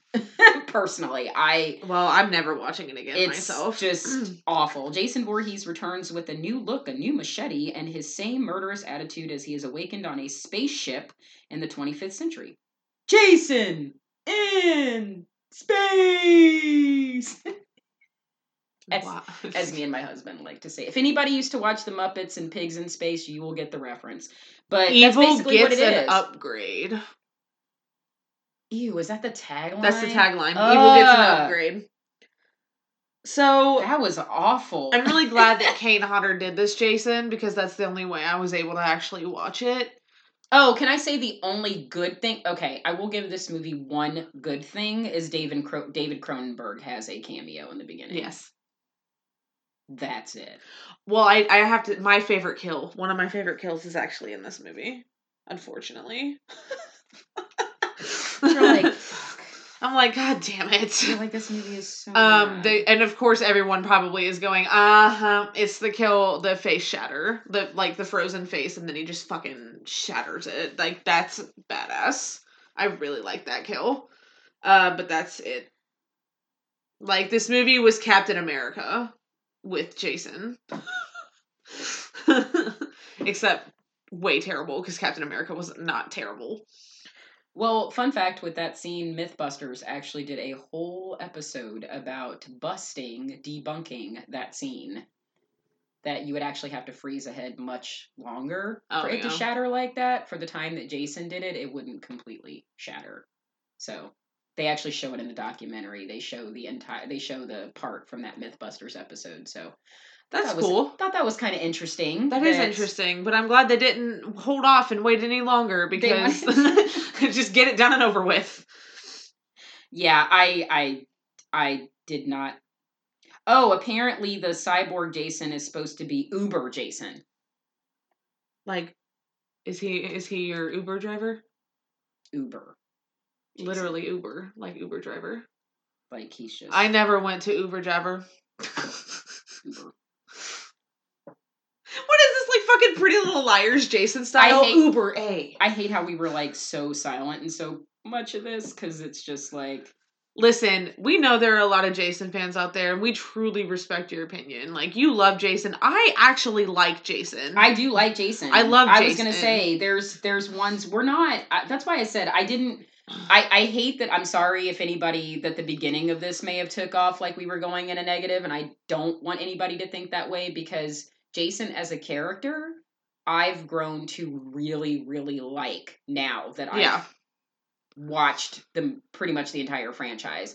I actually might buy some Jason merchandise because I actually like him. But there's certain movies within this franchise that took a turn that just... This one took a turn off an embankment and crashed and burst into flames. And then a skinwalker came by and pissed on it. Like, that's what the fuck this movie did. And that's what I was saying earlier, hot garbage. That's why I wanted to point out at the beginning, I do personally like Jason. I do. I love Jason as a character. I just feel bad that he hasn't really gotten to shine the way that I feel like he should, because that's why I love 6 so much, because I feel like the 6th one, that was Jason. And then the 7th one, that was really Jason. And it's just like, he hasn't been given the movie opportunities that Freddy's been given, that Chucky's been given, that Michael's been given. He's just been thrown around so many times, from producers to directors to people who played Jason to writers to the companies that owned him. That's the fault I put it in. It's not Jason's fault. It's not anybody's in particular's fault. He's been fucking tossed around like a fucking football. The poor guy hasn't really gotten a chance to shine. And that's why I feel like there's, of course, movies in this franchise that really stick out, but I'm like, man, Jason really needs a solid movie. Like, if you're gonna make another fucking one, which is probably gonna fucking happen, give it to somebody who knows what they're doing, or who wants to, like, make Jason really shine. My opinion on that, and Casper knows I love her to death, but I beg to differ.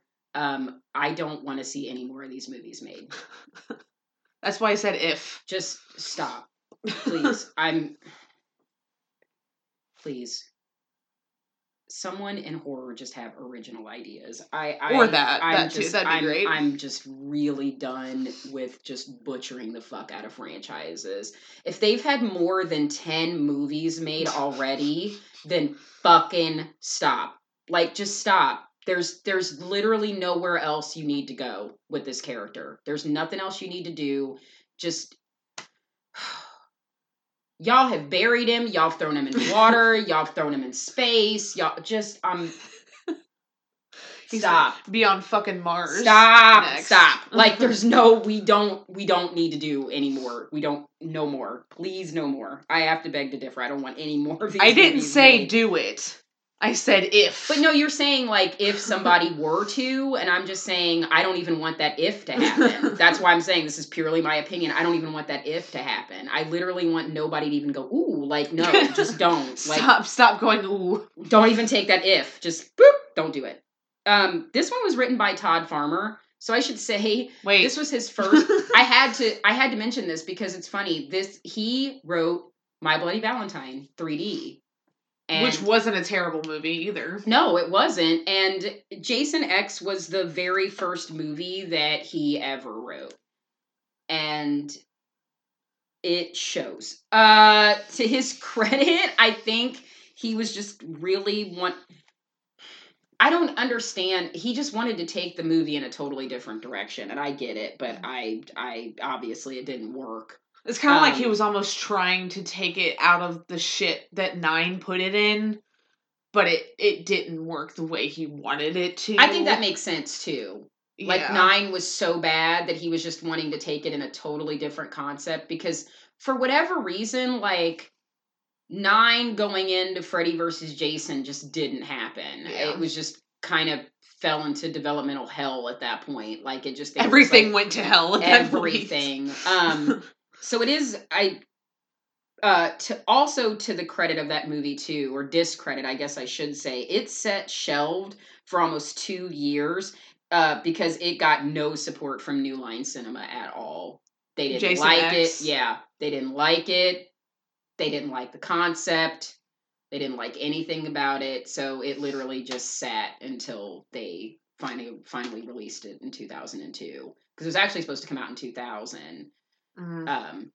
And then it just, because it would have actually, because that would have made sense, because it would have been exactly 20 years from the very first Friday the 13th movie, but then it sat for 2 years before it came out. They were like, no, we're gonna wait. This is terrible. So the alternate, now we're going into Freddy versus Jason. Sorry, I was skipping around in my notes. I'm like, there was not an alternate ending to Jason X, and if there was... I don't care. Don't care.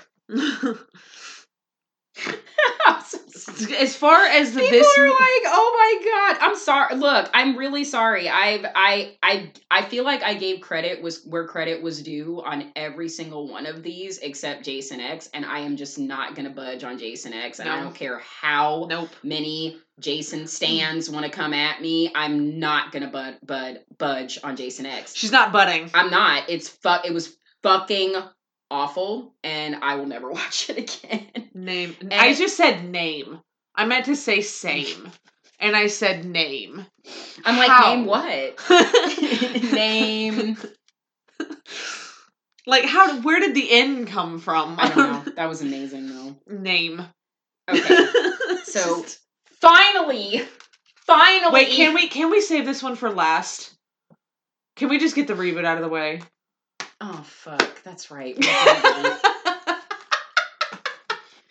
Man, I was about to just do Freddy versus Jason and fuck it and end it and calm your body down, and then we end the fucking in the new Sin fucking show. I'm like, fuck, we have to talk about dumbass reboot anyway. Okay.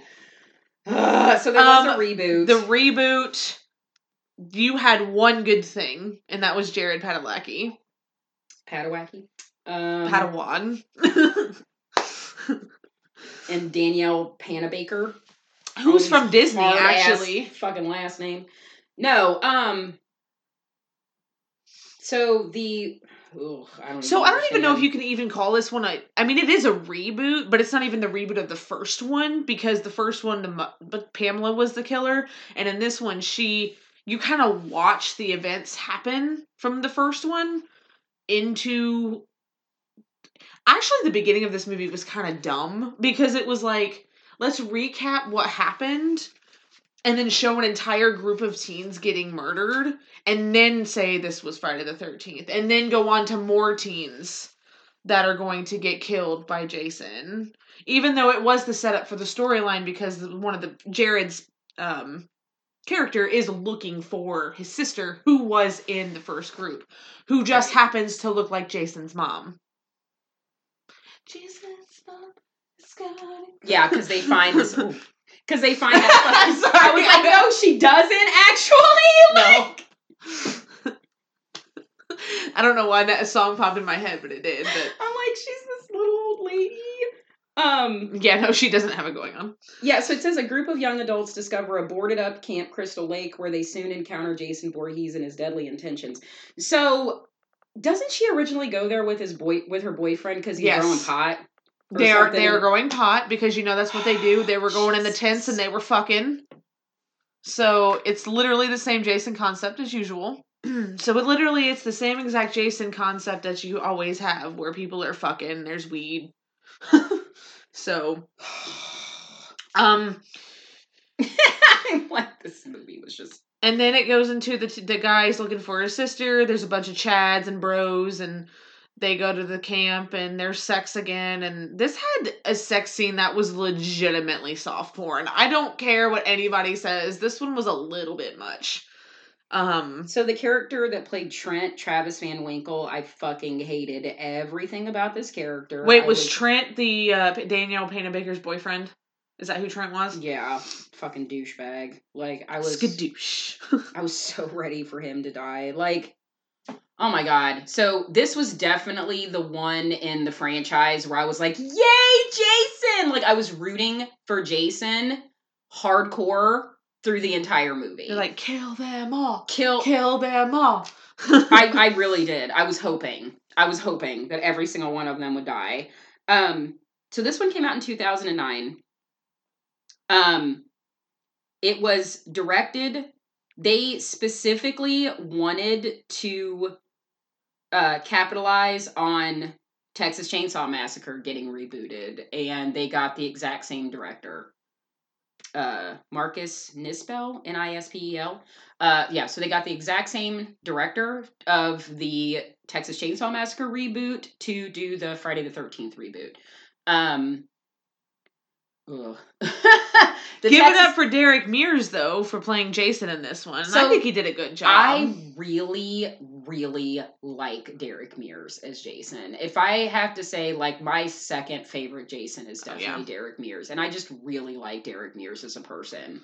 I like the way he took on the character. He mentioned this in the documentary. If most people don't know, Derek Mears was born with alopecia. So he has no eyebrows, no hair, and he was teased really, really, really bad and bullied when he was a kid. So he basically just looked back in his own childhood and sympathized with what Jason went through. And he was also a huge fan of the franchise, too. So getting that call to come to play a character that you've admired was just everything to him. He even talked about how, like, when he got the call, he was all calm on the phone, like, yeah, okay, sounds good.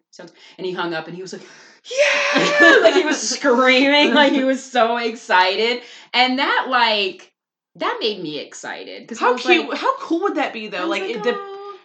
Your whole life, you've loved this character, and then you get to play this character. It's like, that's like the ultimate dream come true. For real.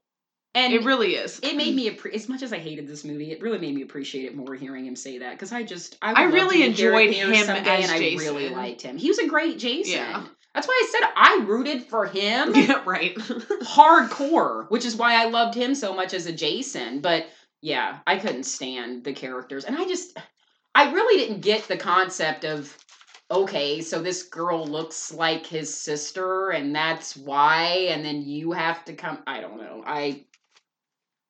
Like I said, this movie was purely for profit. They saw that reboots were all of a sudden a thing, and they're like, Paramount's like, hey, let's do it too. Maybe we should, we know we let this character go, but maybe we should dial it. Maybe we should bring it back. Let's revisit that.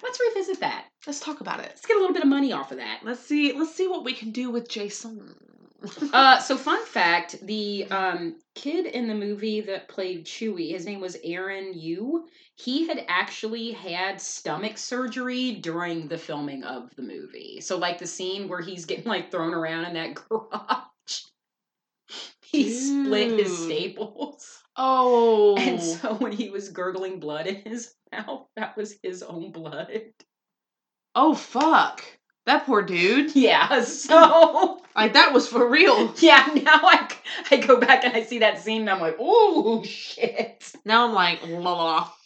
Great kills in that one, too. Fantastic kills. I have to say, even though this was a pure, like, we want to see tits kill, the one, I cannot remember her name, but she's underneath the boardwalk, and he's walking on top like he doesn't see her or know where she is, and then he just sticks the machete through her fucking head, and then to get her off... Willa Ford was the actor, or actress, yeah. He pulls it up, and then she comes up out of the water completely topless, and he's, like, getting the machete out of her head. And like, boobs! And then her head. I have to admit, that was kind of awesome.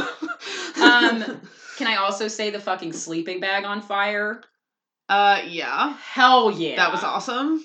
Okay, so maybe I didn't hate this movie as much as I thought I did. Well, it's just like... Well, because we loved Jason. We loved the kills, and we loved Jason. We loved Jason, and we loved the kills. It's the storylines that are falling short. It's exactly like we said from the beginning. You don't root for the victims in these movies. You root for Jason. It's just if the storylines were better, I think I'd be a bigger fan of the franchise. But the storylines just weren't very good. They fell flat.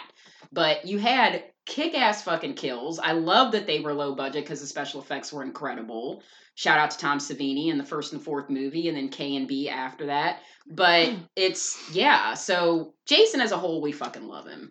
We fucking love him. And there were some great kills. And I feel like the scene with the sleeping bag on fire took us back to Friday the 13th, the New Blood, because that sleeping bag death I fucking love. That was amazing. And again... Fuck the MPAA, because that scene was supposed to be way bloodier, where he just has the one He's hit. just fucking slapping it, yeah. He literally, like, picked her up in the sleeping bag, one smack against the tree, and then she was dead. So the way the scene was actually supposed to be shot is there was a big tub of blood inside of the sleeping bag. So when he took it and whacked it against the tree, he whacked it like 3 or 4 times, and blood just gushed out of the sleeping bag. And I was like, fuck yes! Dude, I gotta watch this documentary. Like, but the fucking... If they wouldn't have cut that... But the fucking... She's like losing her shit right now. She's like, but the fucking... Goddamn MPAA. I'm just cracking up because you're like, but the fucking...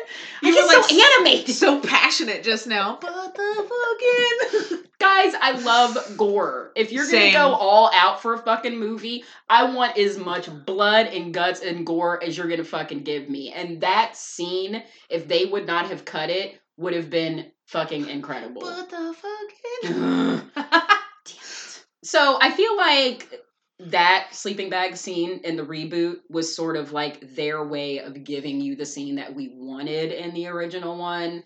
So that one was pretty dope. There were some really good kills in this one.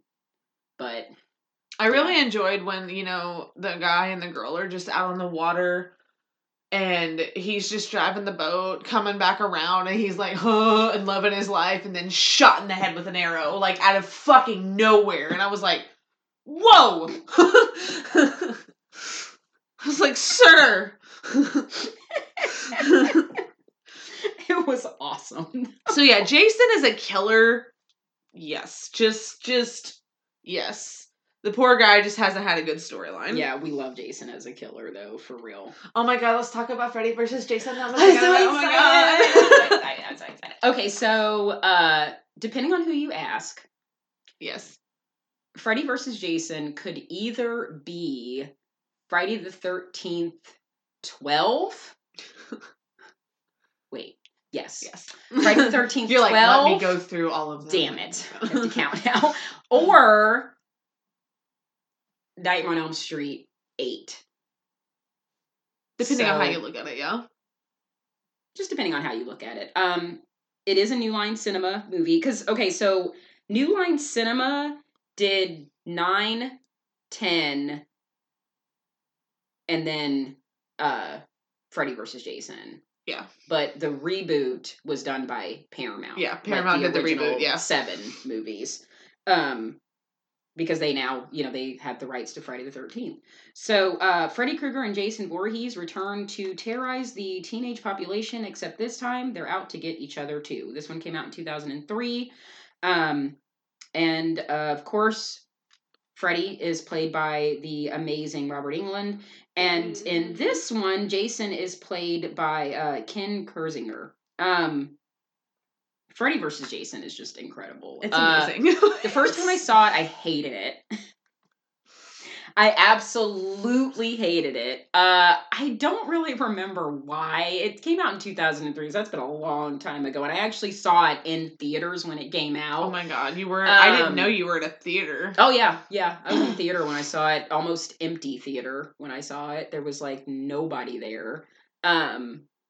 And I hated it. I don't know why. I don't remember why I didn't like it at first. It took me years to really appreciate it again, and watching it again doing this, I'm like, I fucking love this movie. And I think because for me, it's a Freddy movie. I know it can stand within both franchises, but for me, hands down, this is a fucking Freddy movie. Like, going back to the little lost puppy, that's basically what Jason was in this movie. Freddy manipulated him the whole time, acting like he was his mom, playing on the mama's boy trope, and just Jason was just this big dumb dirt, and I mean, he kind of was. So, do you know why I think you love this movie, and why I think I fell more in love with it is because I feel like we have a bigger appreciation for Jason now. We do.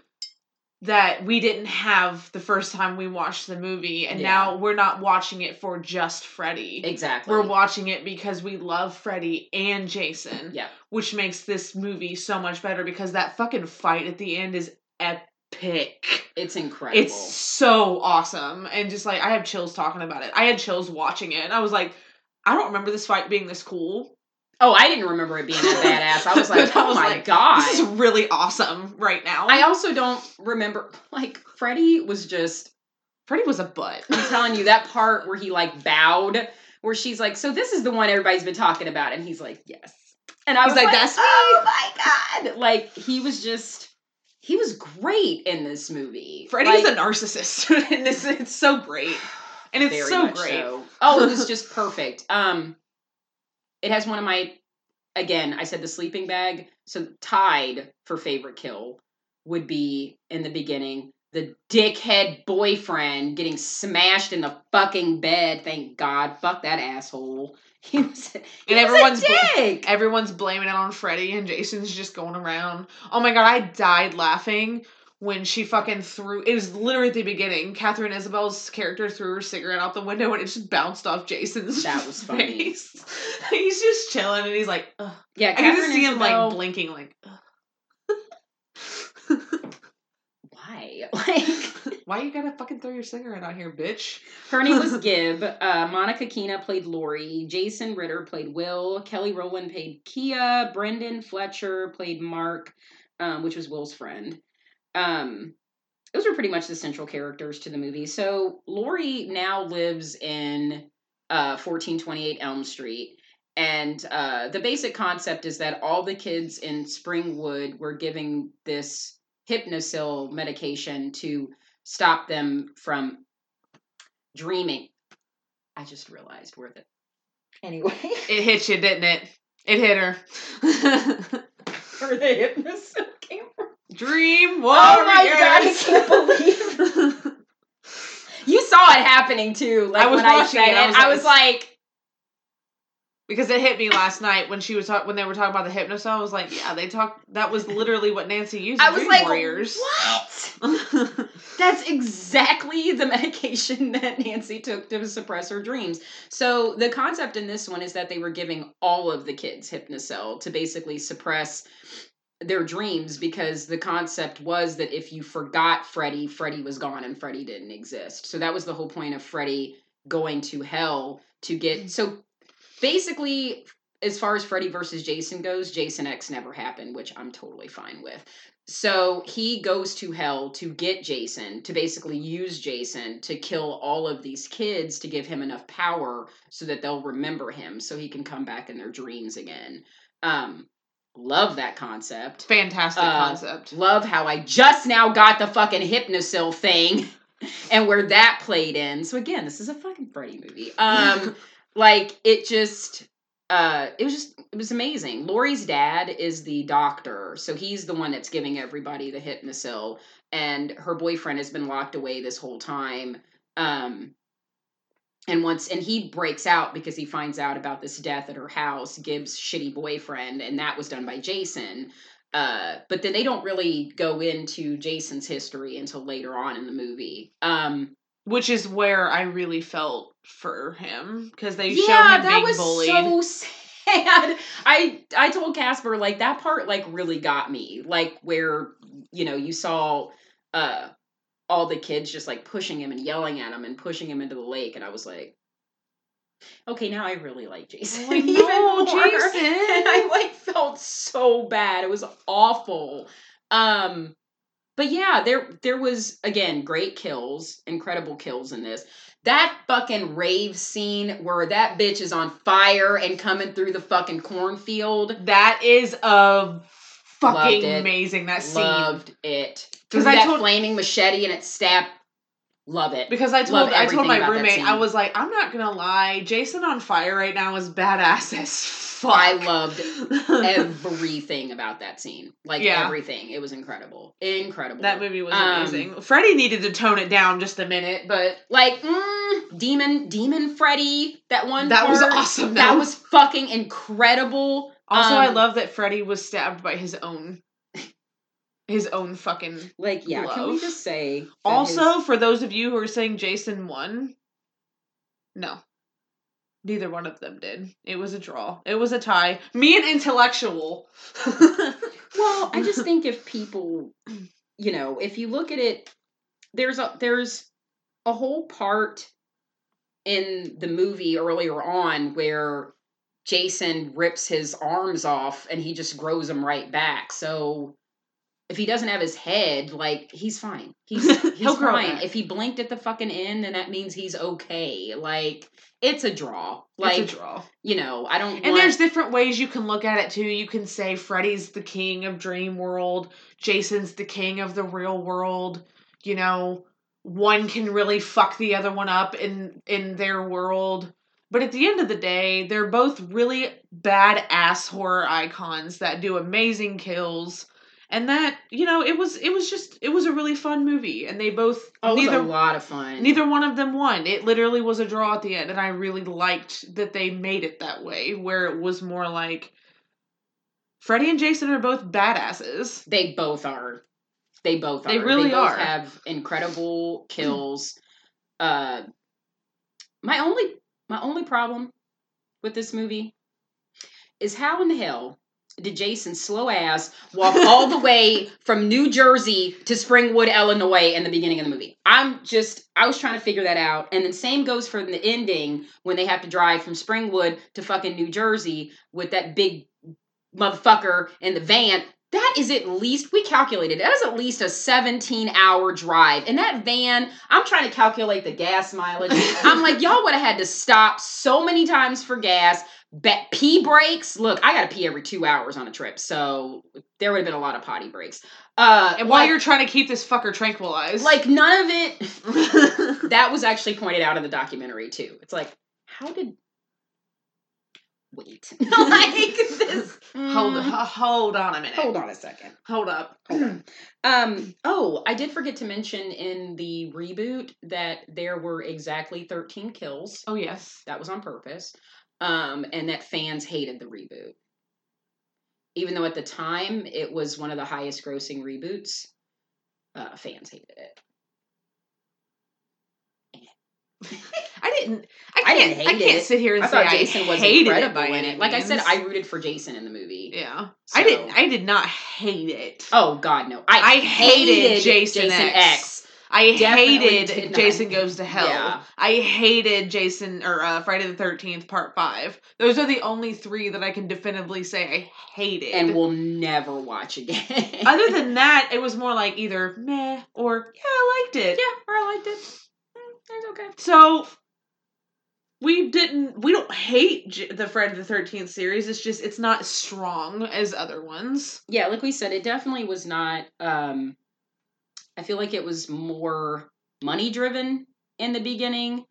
So there was never really a chance to give him much more of a storyline, except for this guy that's just pissed off of going after the people that killed his mom, but he pretty much accomplished that by the second and third one. But they had to make more.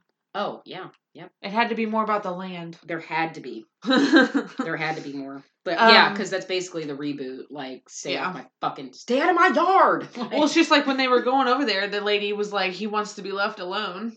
And they're like, who? And she wouldn't say.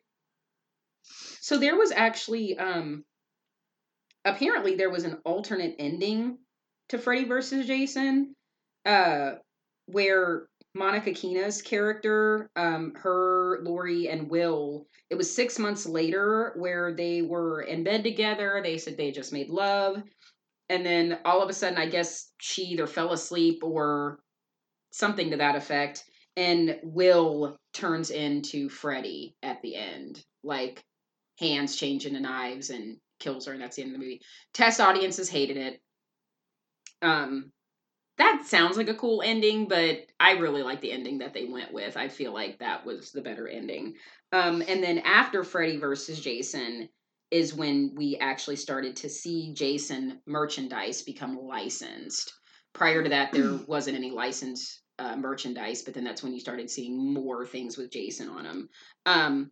Also, there was a concept for a while floating around of several incarnations of Freddy versus Jason versus fill in the blank.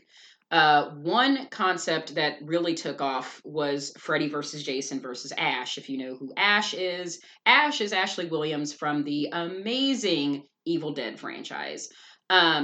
So originally, Bruce Campbell, Sam Raimi, and Robert Englund were all on board to do it. They were excited. They loved it. They're all friends. They're all cool. But obviously, the Hollywood powers that be stopped that from happening. They couldn't get there was a lot going on with the licensing, which I get. Because you've got Jason is New Line and Freddy is New Line, but I forget which production company at the time owned the rights to Evil Dead, so it just never came to fruition. It was written into a comic book. So Freddy vs. Jason has a direct sequel in a comic book called Freddy vs. Jason vs. Ash, where Monica Keena's character, Laurie, actually dies. So at the end, where she throws Jason back his machete, he comes back and kills her with the machete. So she dies in the comic book. Yeah, the comic book actually, they were talking a little bit about it in the documentary and how it really fit into the core concept of all 3 of the franchises. And I'm just like, fuck, that would have really been a great movie to see. Yeah, it would have. But it's okay. I'm not opposed to reading the comic book, so I think we're done. One more thing with Jason before we're done. I wanted to give a big shout out to the game. There's a Friday the 13th game that is incredible. Okay, like even the old school Super Nintendo. No. No. That actually Casper didn't even know anything about till my husband mentioned. It's the one that's out on like Xbox and PlayStation. It's just called Friday the 13th, and basically you can either play as Jason or you can play as the counselors trying to hide from Jason. You get a 20-minute window to either escape or hide from him, and you can win that way. If you're Jason, you're trying to kill everybody. Now, I have been Jason and killed everybody before, and it's fucking fun. You can teleport, you can pick different spots on the map to go, you can throw knives, you have different kills you can do, you can choose different counselors and different outfits, you can even dance to music, which there's a song on there called Summer of Heat, and I'm fucking obsessed with it. When the summer began. It's so great. And I was the last to live one time, and Jason was after me, and I fucking started dancing by a boombox because I was in front of the fire because that's what I did. My roommate, who is not big into video games, loves watching me play it. It's a blast. I play it with one of my best friends, Carl, on Xbox. We play quite a bit, and it's amazing. If you call Tommy Jarvis, you can actually. So the way to defeat Jason in this game, I've never done it, and I've never seen it happen. But you have to call Tommy Jarvis. When someone dies, they'll come back as him. You have to find the cabin where Jason's mom is, her head, put on the sweater. Tommy Jarvis has to be alive. And then you have to distract Jason with the sweater and then kill Jason with a machete. That's how you do it. And I've never seen it done, and I've never done it. I got close one time, but I never actually got to. I got killed. So, but it's a blast. If you guys ever want to play that game, it's on Xbox and PlayStation. I believe it's on it might be on PC as well. It's just called Friday the 13th, and it's fantastic. Yeah, I've actually heard of it. It sounds like it would be pretty badass. But I think our takeaway from the whole thing, again, is that we do like Jason. We are a fan of Jason. I really now have a newfound appreciation for Jason. I'm glad I finally gave these movies a shot. And yeah, I think we both agree that Jason just got a wrong end of the deal when it came to coming up with storylines after the second one, but for a few of the movies they did a pretty fucking spot on job. And Jason was just hot potato all as a over whole, the place. yeah.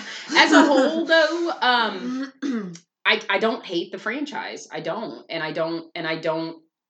hate Jason. I really, really love him as a character. I just wish there weren't so many duds in the franchise.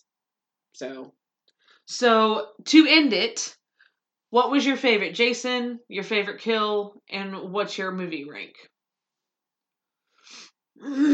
Excuse me. So my favorite Jason, like I said, by far is Kane Hodder. I'm sorry. I meant what was your favorite Jason look? I should have said. Oh. Because he literally was different in every movie. The 7 one. I agree with that wholeheartedly. Yeah, the 7th one was awesome. That was Kane Hodder's. You know what's funny? Yeah. That's the Jason I play in the game. Yeah, is the 7th one. And yeah. I didn't even realize that. And I was like, this is my favorite Jason. He's so cool. I like that Jason a lot. Favorite kill? Is that the one you asked? So yeah, like I said, it's got to be the sleeping bag. It's a tie between the sleeping bag. Yeah, so the sleeping bag and the boyfriend getting crushed. Mine would be the face, the frozen face, and then the sleeping bag. Faux show. That was a great one. So what's your rank? From best to worst. Oh, Jesus. Oh, my God. The easiest thing to do is to go on Wikipedia and just pull them up. I'll let you go first then. Okay. So this is counting Freddy versus Jason. Actually, you know what? I'm not going to count Freddy versus Jason because it would be like way at the top. So we're just going to... That movie doesn't count right now. So my first favorite is obviously the original, Friday the 13th. My second favorite would be 6, Jason Lives. My third favorite would be 7, The New Blood. My fourth favorite would be 3, Part 3. Excuse me. My fifth favorite would probably be the reboot, actually, which I might get a lot of hate for that, but that's okay. Because 2, 3, and 4, parts 2, 3, and 4 are so similar, even though 3 is, I really liked 3. I don't know why that one stands out to me so much. Maybe it's because he got his mask in that one, and I kind of liked that staple for him. But I would put the reboot at 5, because I think the reason I like that one so much are the kills are just way too good in that one. For 6, I would say 2. For 7, I would say 4. For 8, I would say 8. Actually. For 9, I would say 9. For 10, I would say 10. And for 11, I would say 5. 5 is the worst because it wasn't Jason. God, there were too many. So literally 8, 9, and 10 are 8, 9, and 10. Since there's technically 11 of them. So for me, yeah, Freddy versus Jason. I'm not even gonna count because that'll be at the top for me. I'm not even. Numero uno. So the first Friday the 13th, the second one,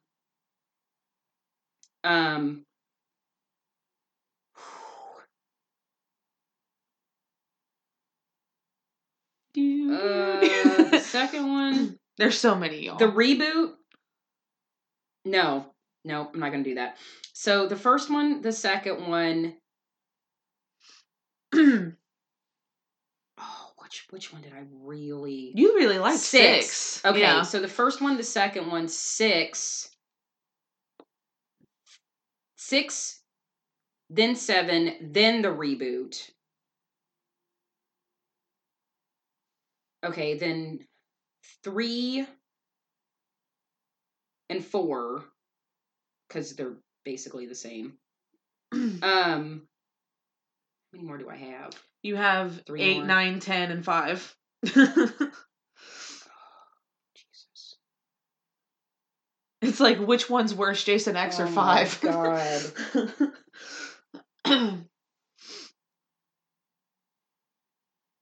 I guess 8, 9, 5, and 10. So you're basically the same as me, Yeah, but you 'cause hated 10 worse. I really 10 is bad. 10 is really 10 and just 5 are kind of on that cusp where they're both just absolutely terrible. did not like it. Our lists are actually very similar, though. Yeah, not that much different. Not really. All right, guys, that wraps up Friday the fucking 13th. 2.5 motherfucking hours later.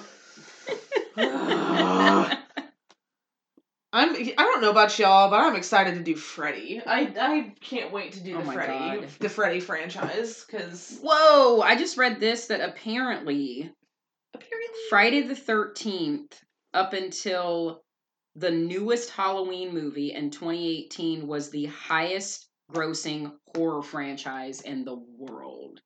Really? It also has the most movies. She's dying. Actually, no, it doesn't. Halloween does. Yes, Halloween does have more movies, so maybe that's why by the 2018 Halloween it had the franchise beat out. But yeah. So Halloween beat it out then? Halloween beat it out. But it's only because they had that... Because I'm telling you, I know they made a shit ton of money off that last Halloween, which was well-deserved, because that was actually a sequel done right. The budget was $10 million. It hit $255.5 million. So it did a good job. Over a $10 million. Jesus. I'm like, holy shit. Holy mother of Jesus. It's the highest grossing film in the franchise, the highest grossing slasher film. It broke Scream's record. Oh, wow. Yep. Well, it's because it was done right. Yeah, and it was the right people, and it's fucking Michael. It's Michael. It's A. A. I cannot wait to do a Nightmare on Elm Street one. I am so excited. I'm so excited. But yeah, we hope that you guys appreciated our opinion. We knew that was going to run long. I hope you were able to stick it out with us, and we apologize if it started off in a negative light. We did not mean to make it that way. We did ultimately walk away from this really liking Jason. So I really hope fans of the franchise appreciate our honesty with this. I have to say, I went into this not liking Jason. It's not that I shouldn't say I didn't like him. I didn't know him. I didn't care. Honestly. After this, I actually am like, I would actually buy Jason merchandise now. Yeah. I like Jason. I would too. I really like him as a character. He's got some amazing kills, and I get the lure to him now. I really do. Yep. I could not agree more. Couldn't agree more. So I really hope that a lot of Jason fans will appreciate that and appreciate this podcast. And doing this turned us. Yeah, it turned us. It really did, and I'm glad I finally gave it a chance. Me too. I can finally say I've seen. Actually, no, I can't. I was gonna say I can say I've seen all the franchises. I haven't watched all the Leatherface movies. I have. I have not seen all of them. I saw a good portion of them, but no. That's a hard one. That's another franchise. That's another one for another day. Alone. A new beginning. The reboots. Just leave it alone. Leatherface. Stop it. Stop it. Stop it. Just stop. Okay, guys. So, a word from our sponsor. Calm your body down. Me and my fucking phlegm problems. Phlegm. So things have been going great so far with the new oatmeal honey bath bombs. People are loving them. People are ordering them. I am super excited. So they are still on sale. They're still going strong, along with the pumpkin spice and the apple cinnamon. Those are the 3 fall favorites for now. You can order everything on the Etsy shop. There's still the body creams available, guys. It is starting to get cold, if it's not already cold where you are. So dry skin is wreaking havoc. And these body creams are amazing. They are all natural. They come in either vanilla or peppermint scented. So try those out too. Everything you can get with free shipping with the code DFWTO. You can also get 20% off everything with the code CYOURBD20. Again, everything on the Etsy shop, etsy.com, search Calm Your Body Down. And there will not be any holiday ones coming out until the week of Thanksgiving. So that way we'll have everything ready for the holiday by then. But thanks, guys. Yeah. You got it. I'm over here like fucking dying. I love you. You are totally fine. So much phlegm happening. She's like, I have all the phlegm right now. So next week is a big one, guys. I know we've had a lot of people asking for us to do a true crime on this dude, and it's coming to you next week just in time for Thanksgiving. Mr. Charles Manson.